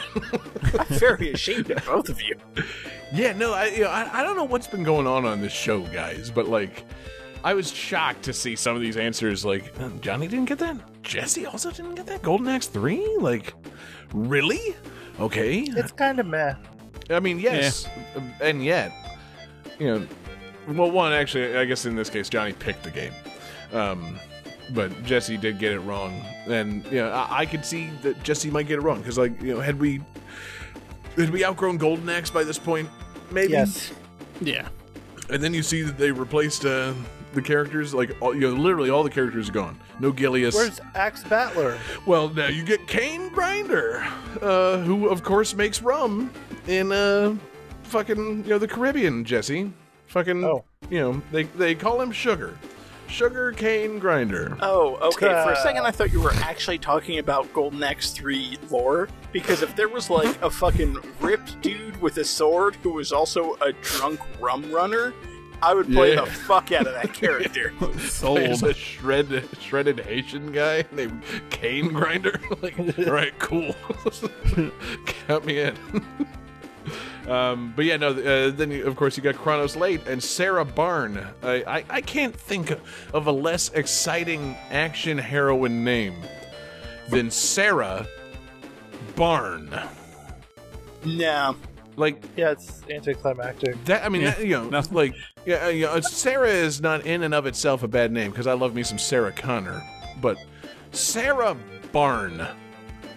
Are you... I'm sorry, I don't mean to interrupt you. Are you sure that her name is Sarah Barn? Because I'm looking at a wiki, and it says her name is Sarah Byrne. Neither is very good. But also, I'm laughing at this wiki because there is one fact of trivia about Sarah Byrne, and it says, quote, she is literally a copy of Tyrus Flair. Yeah, see, okay, so if I Google her name, it comes up spelled 5 different ways in the first 5 results. It's, Sarah, they drop the H. It's Sarah Byrne. It's Sarah Barn. It doesn't matter. You can't make this character that cool. It's Tyrus Flair, but it's, her name is Sarah, and she, I don't know, was raised in a barn, lived in a barn. So she leaves She the just door leaves open all doors the open. time. Yeah. Were you raised in a barn? Yeah, so Fucking- Sarah barn. You let the Oh. AC out of the house, Sarah, god damn it. My mistake. So anyway, everybody got it right. David maintains control of the board. David, 3 questions left. Where are we going? You know, shout out to our fans. With fans like these for 400. With fans like these, for 400, supposedly, this game is based around the true story and legends surrounding the Himuro Mansion in Japan, rumored to be the gruesome death site of a Japanese family and several others. This is just the energy we need to take us home today. Like, just charge it into these last 2 songs.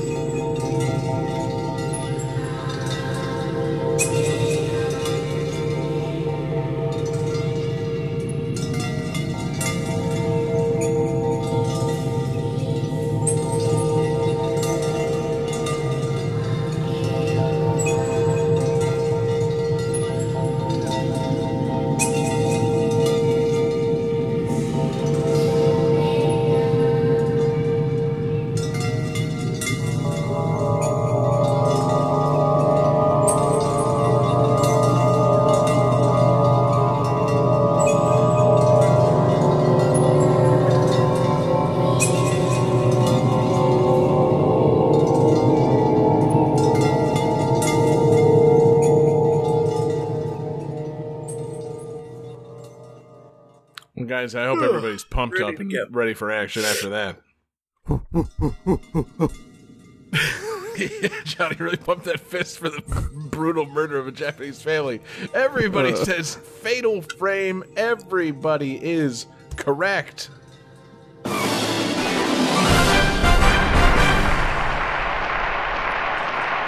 Amazing. Amazing job, everybody. Fatal Frame for the PlayStation 2. What a game that is definitely in some way inspired by a mansion in which a family was murdered. I mean, it's Fatal Frame. You take pictures of Japanese ghosts, so, like, Right. yeah, that tracks. I suppose so. But don't you, like, kill the ghosts with your special camera or something? You kind of, like, as I recall, you somehow... I mean, it's not like a killing the ghost, it's more like a Ghostbuster thing where you, like, trap them with your camera, but with less visual effects. It's been a long time since I, like, saw The Ring or, The Grudge or familiarized myself with any, like, Japanese ghost lore, but I wasn't sure if it was like Aborigines, like you take their picture and the ghost is pissed and disappears or something. I mean, kind of. Like, you take a picture and steal their soul, as I recall. Right. But if like, a ghost is already like a damned soul, so by taking a picture of a ghost, what do you do to the soul? You develop it. Right. Oh, you trap it in a fatal frame. Exactly. See, now Damn you're it, on man. top of it. God, there's so many layers to this title. Wowee. What a game, Fatal Frame. Game I'm assuming that... Yeah, I'm betting Johnny put 100 hours into this. Oh, minimum. Yeah. It was Yeah, like no, Pokemon I- Snap. You wanted to get that perfect shot of all the ghosts. I burned through so many rolls of film playing this game. One of my favorite things on Game That Tune is anytime John says, "Yeah, I'm sure Johnny did blank," and Jesse just starts laughing. Yeah, because you think about how much I blew on my film budget back then. Like, it really wasn't necessary. I kept taking pictures of the screen God, I with miss my actual film. film camera like an idiot. Yeah. The Flash Ghosts are dying. Ah. Flash ruined everything. He tried to submit these pictures to Nintendo Power, but it didn't even exist anymore. The Power's like, 1, this is a PS2 game. Okay. Yeah, and 2, I can't tell what you've done here. What a mistake you've I made. love the idea of This is submitting background. your Ratchet and Clank scores to Nintendo Power. What do you think? That's But good stuff. yeah, so anyway, regarding this mansion, so there's this mansion outside of Tokyo, and apparently there was some possible deaths attributed to people living in there, and whether or not it was a murder or something, nobody's really sure. But the U.S. release of Fatal Frame used the tagline "based on a true story." And then several people in Japan were like, "No, it's not." Yeah, so You can't catch ghosts with cameras. but it's almost like saying based on an episode of Unsolved Mysteries. It's So there's a ranking to how bullshit or not a movie is based on how they open it. Like based on true story, probably pretty accurate. Based on true events, like Based on okay, true these happened, but maybe in a different order. Inspired by a true story, right. and then I feel like this game would be in the category of inspired by true events. Exactly. Like some people died in a house. However, you were not able to capture them via photograph. This game is based on a true story in much the same way that Amityville Horror is based on a true story. Exactly. Yeah, technically, but the story is bullshit. Texas Chainsaw Massacre, inspired by true events. I mean, Texas The Chainsaw fourth Massacre time. was based on a true story, but they took one element of a guy who made a mask out of skin, and then Right. everything else was made up. It's good, man. Great flick. That's why Fatal Frame is a great game. They took a boring-ass story and added a bunch of exciting elements to it. So everybody got that one right. I don't remember where we were, so I'm going to give control of the board to Jesse. Maybe call it a comeback for 400. Maybe called some Come on Jesse's Back. This game was released nearly 28 years after the original Data East arcade classic.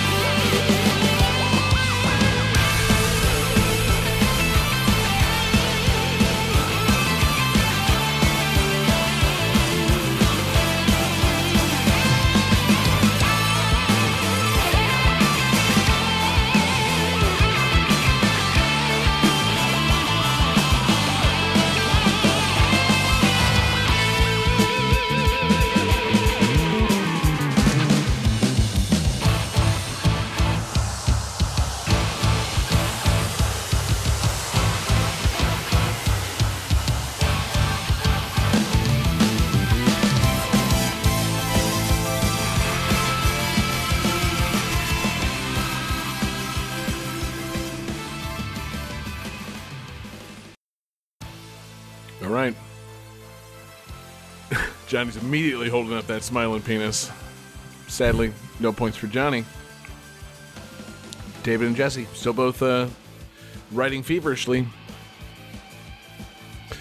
Oh my goodness. David says, "Are you a bad enough dude to rescue the president?" And he drew a dick. No, Sadly, that's incorrect. Are you a bad enough dick to rescue the president? Oh, excuse me. I'm sorry for calling the dick a dude. Mr. Dude is my father. And Jesse drew a big, really long, curving, like an Ouroboros dick. Sadly, that's incorrect. Jesse, I was hoping that you would get this one right, my friend. This is, of course, Windjammers 2. That was Data East. It was. Because I thought it was an SNK game. It was developed by Data East and published by SNK. Okay. Yeah, See, I don't think of it as a Data East game. I think of it as an SNK game. That's my bad. it's all good. I mean, that's my you know. bad too, because I didn't think of Windjammers thinking of Data East. Right. It's made by Data East and published on the Neo Geo arcade system. So it's a Data East / SNK joint. And Love yeah, those Data East arcade cabinets. classic crossover, baby. For a bonus 400 points, somebody else name another Data East arcade cabinet. Bad Dudes. Wrong. David loses all his points. Bad Dudes was totally a Night Data East Slashers. arcade game. What the fuck? Sorry, David. It was called Bad Dudes versus Dragon Ninja in the arcade. Oh, for fuck's sake. Yeah, it's okay. I won't take the points from you in that case. This is a bad bit. Anyway, Jesse, it was Windjammers 2, a game you chose for the show. Yeah, it's a fun game. Yeah, it's a fun game, man. Power flying disc. Frisbee pong. What's another shorter way to say Windjammers 2? Frisbee. Frisbang. Frisbee. Wait, was it Frisbee or Frisbang? Frisbee. Yeah, it's pretty good. Frisbee with like an accent mark, like Pokemon? No, like BAE. You guys play Frisbee pong and then fuck? That's Also every a good date I've game. ever had. Yeah, exactly. Every time I take somebody down to the Fort Lawn to play Frisbee. It's called college. Yeah, it's just how it goes, baby. All right, Ultimate well, Frisbee. I've clearly thrown everyone for a loop with Windjammers being a Data East game as opposed to an SNK game, so it's time now for the final clue of the regular round. Legendary failures for 400. Everybody get ready. The developers of this game have cited Pikmin, Zelda, Metroid, and Dark Souls as influences on the game, while many reviewers compare it specifically to Majora's Mask due to its time elements.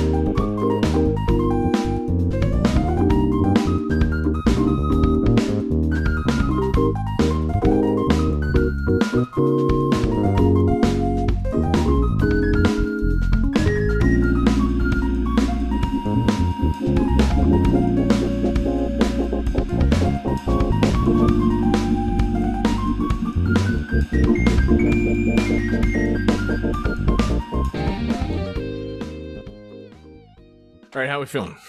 I'm feeling so confident in my answer. Good. Yeah, not great. Okay, great. Johnny's got two penises side by side. Little goatees on their balls. Sadly incorrect. Jesse's still thinking, still writing. Oh. Jesse drew a sad penis with two sparse little balls.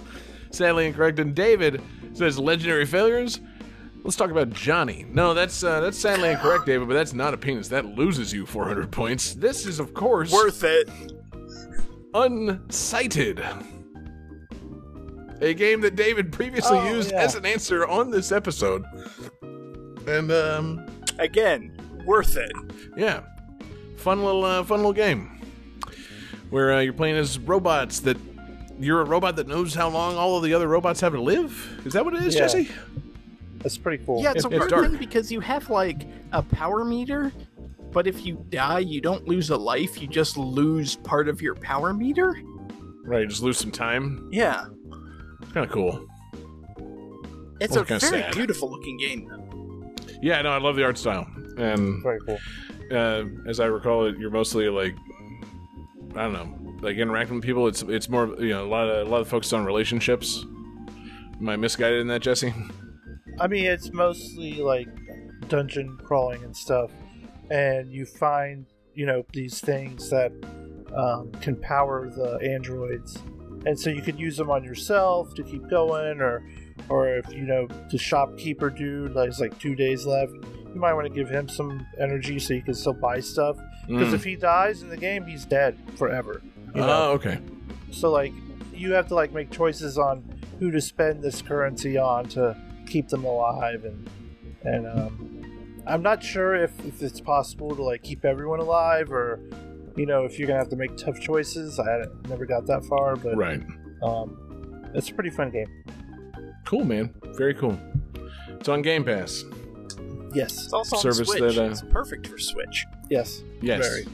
But again, go to patreon.com/GameThatTune and join at the Game Pass tier. The tier that gets you a personal shout out from Jesse for each month that you stay registered at that tier, because it allows Jesse to play Game Pass games. It's a real tier, or it will be after tonight's episode. Guys, great game, great show. We've used up the board, and there's no easy way for me to do a final Jeopardy round using this interface, but it's time for Final Jeopardy. So, everybody, write down your wagers in the bottom half of your screen, and then I will, read the question, and you guys will provide your answers, and we'll just see where this thing goes, man. Johnny finished the regular rounds with 2,400 points. Jesse, 2,500. David, bringing up the rear in only half the amount of time with 700 points. So we'll see who's feeling great. In this category, the category is, of course, Game That Tune History. So go ahead and write those wagers down, fellas. Yep. Locked in. Fantastic. I got mine. All right. And again, there's no way for me to show this on screen. But the question, or the answer rather, because this is Jeopardy. This SNES game is the only game in Game That Tune history to be used as a selection in 3 different episodes, and that does not include Game That Tune threesomes. That does not include episodes in which we were playing, remixes or remakes of a game.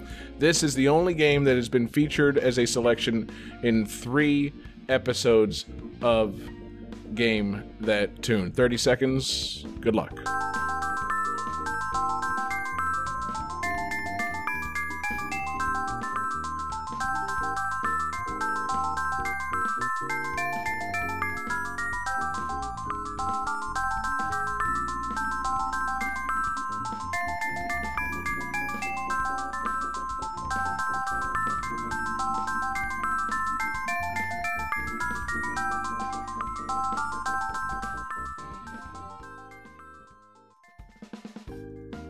All right, we start with the challenger, the lowest scoring challenger, John Regan. Johnny, of course, has 2,400 points to wager. Johnny, let's see what your answer was for this final Jeopardy category.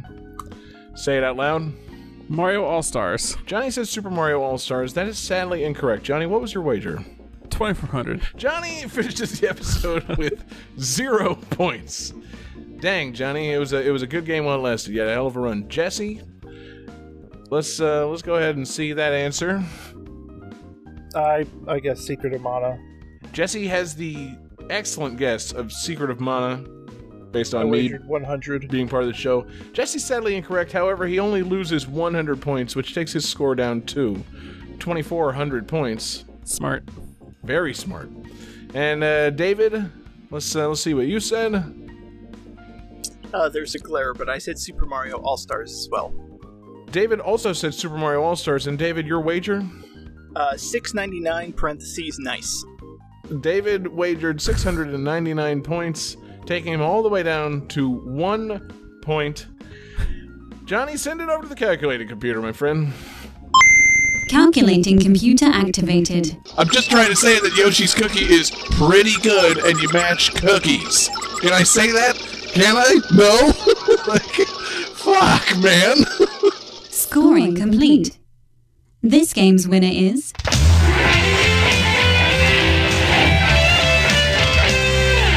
Jesse Moore.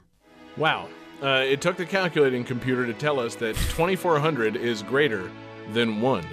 And yes, Jesse, you are tonight's winner.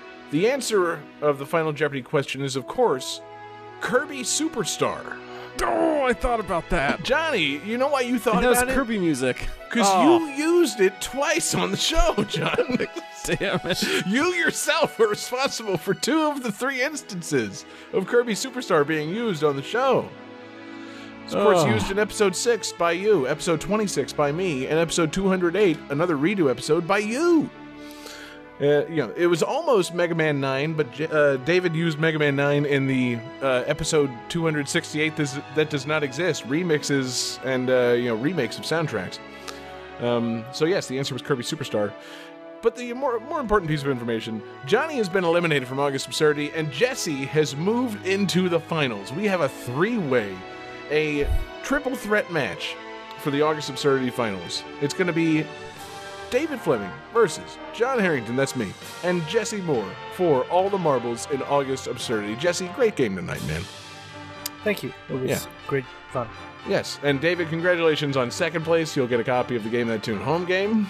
Thank you.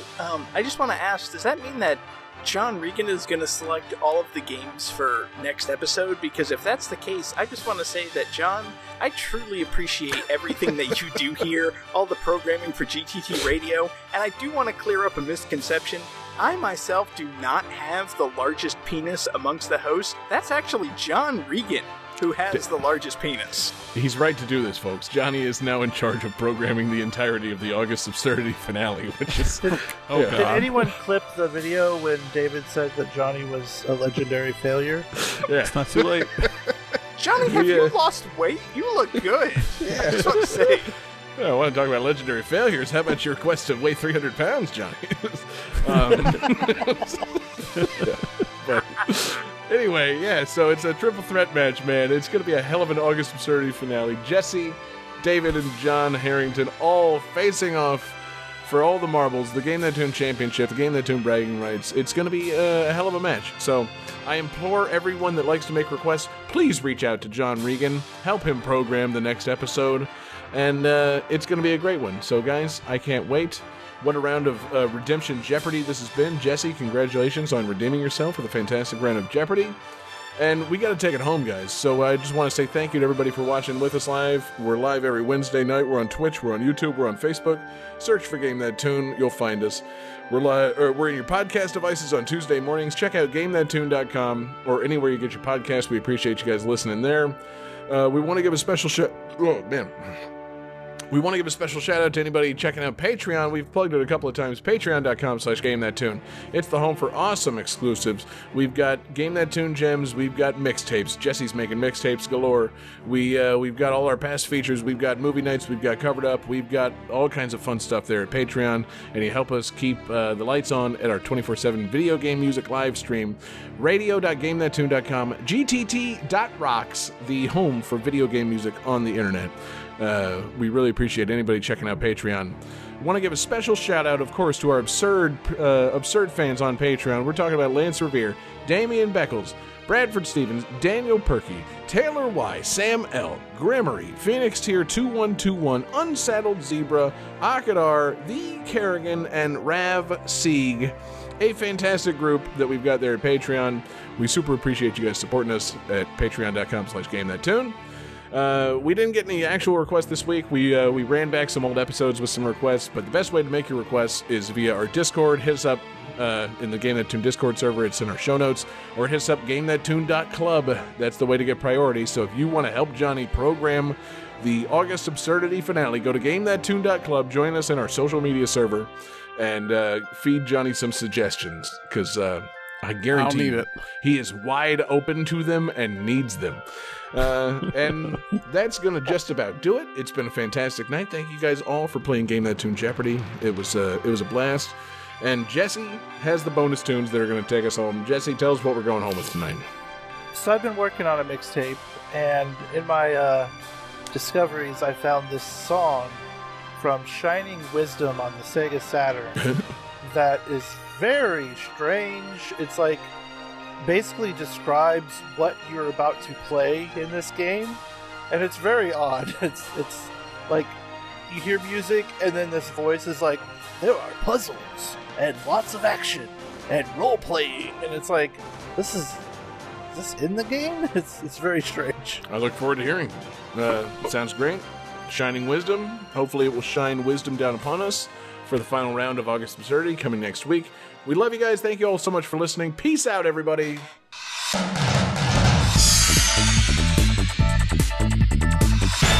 Oh, it appears that the one who has strayed off the beaten path and crossed the line between chaos and order in this world of shining wisdom has finally arrived. Yes, it's you I'm referring to.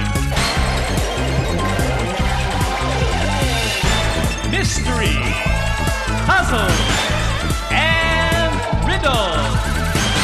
Taking time out to smoke and calm your thoughts is necessary if you expect to solve these puzzles before you. They exist to challenge you. Fair warning, accepting everything you see at face value will lead to grave error.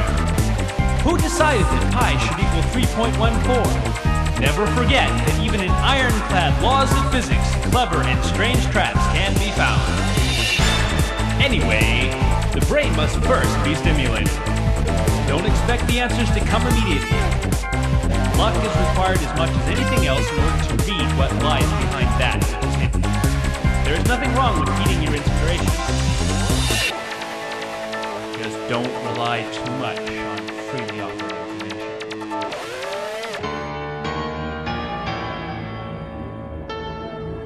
Information is not knowledge.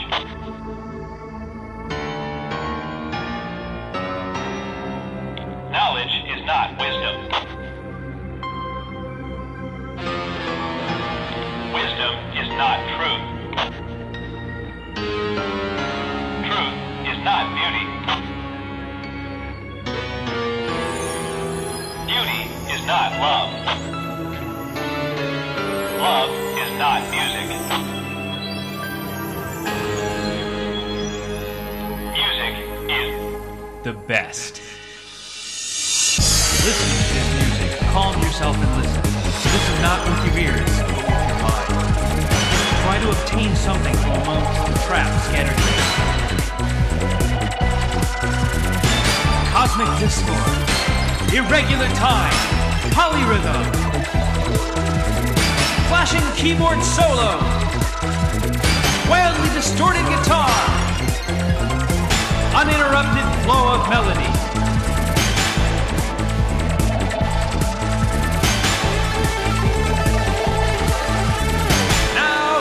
Time to go! Shining Wisdom! Fuck. I don't have copyrights for 25 games. This shit's over. God, if I could have won, I could have. If I got that right, and that was my first instinct, and I said no, because I'm dumb. Yeah, no, you could have won the whole thing, baby. You swung for the fences. You almost. Well, at least let's not have to do the whole show next week. Yeah.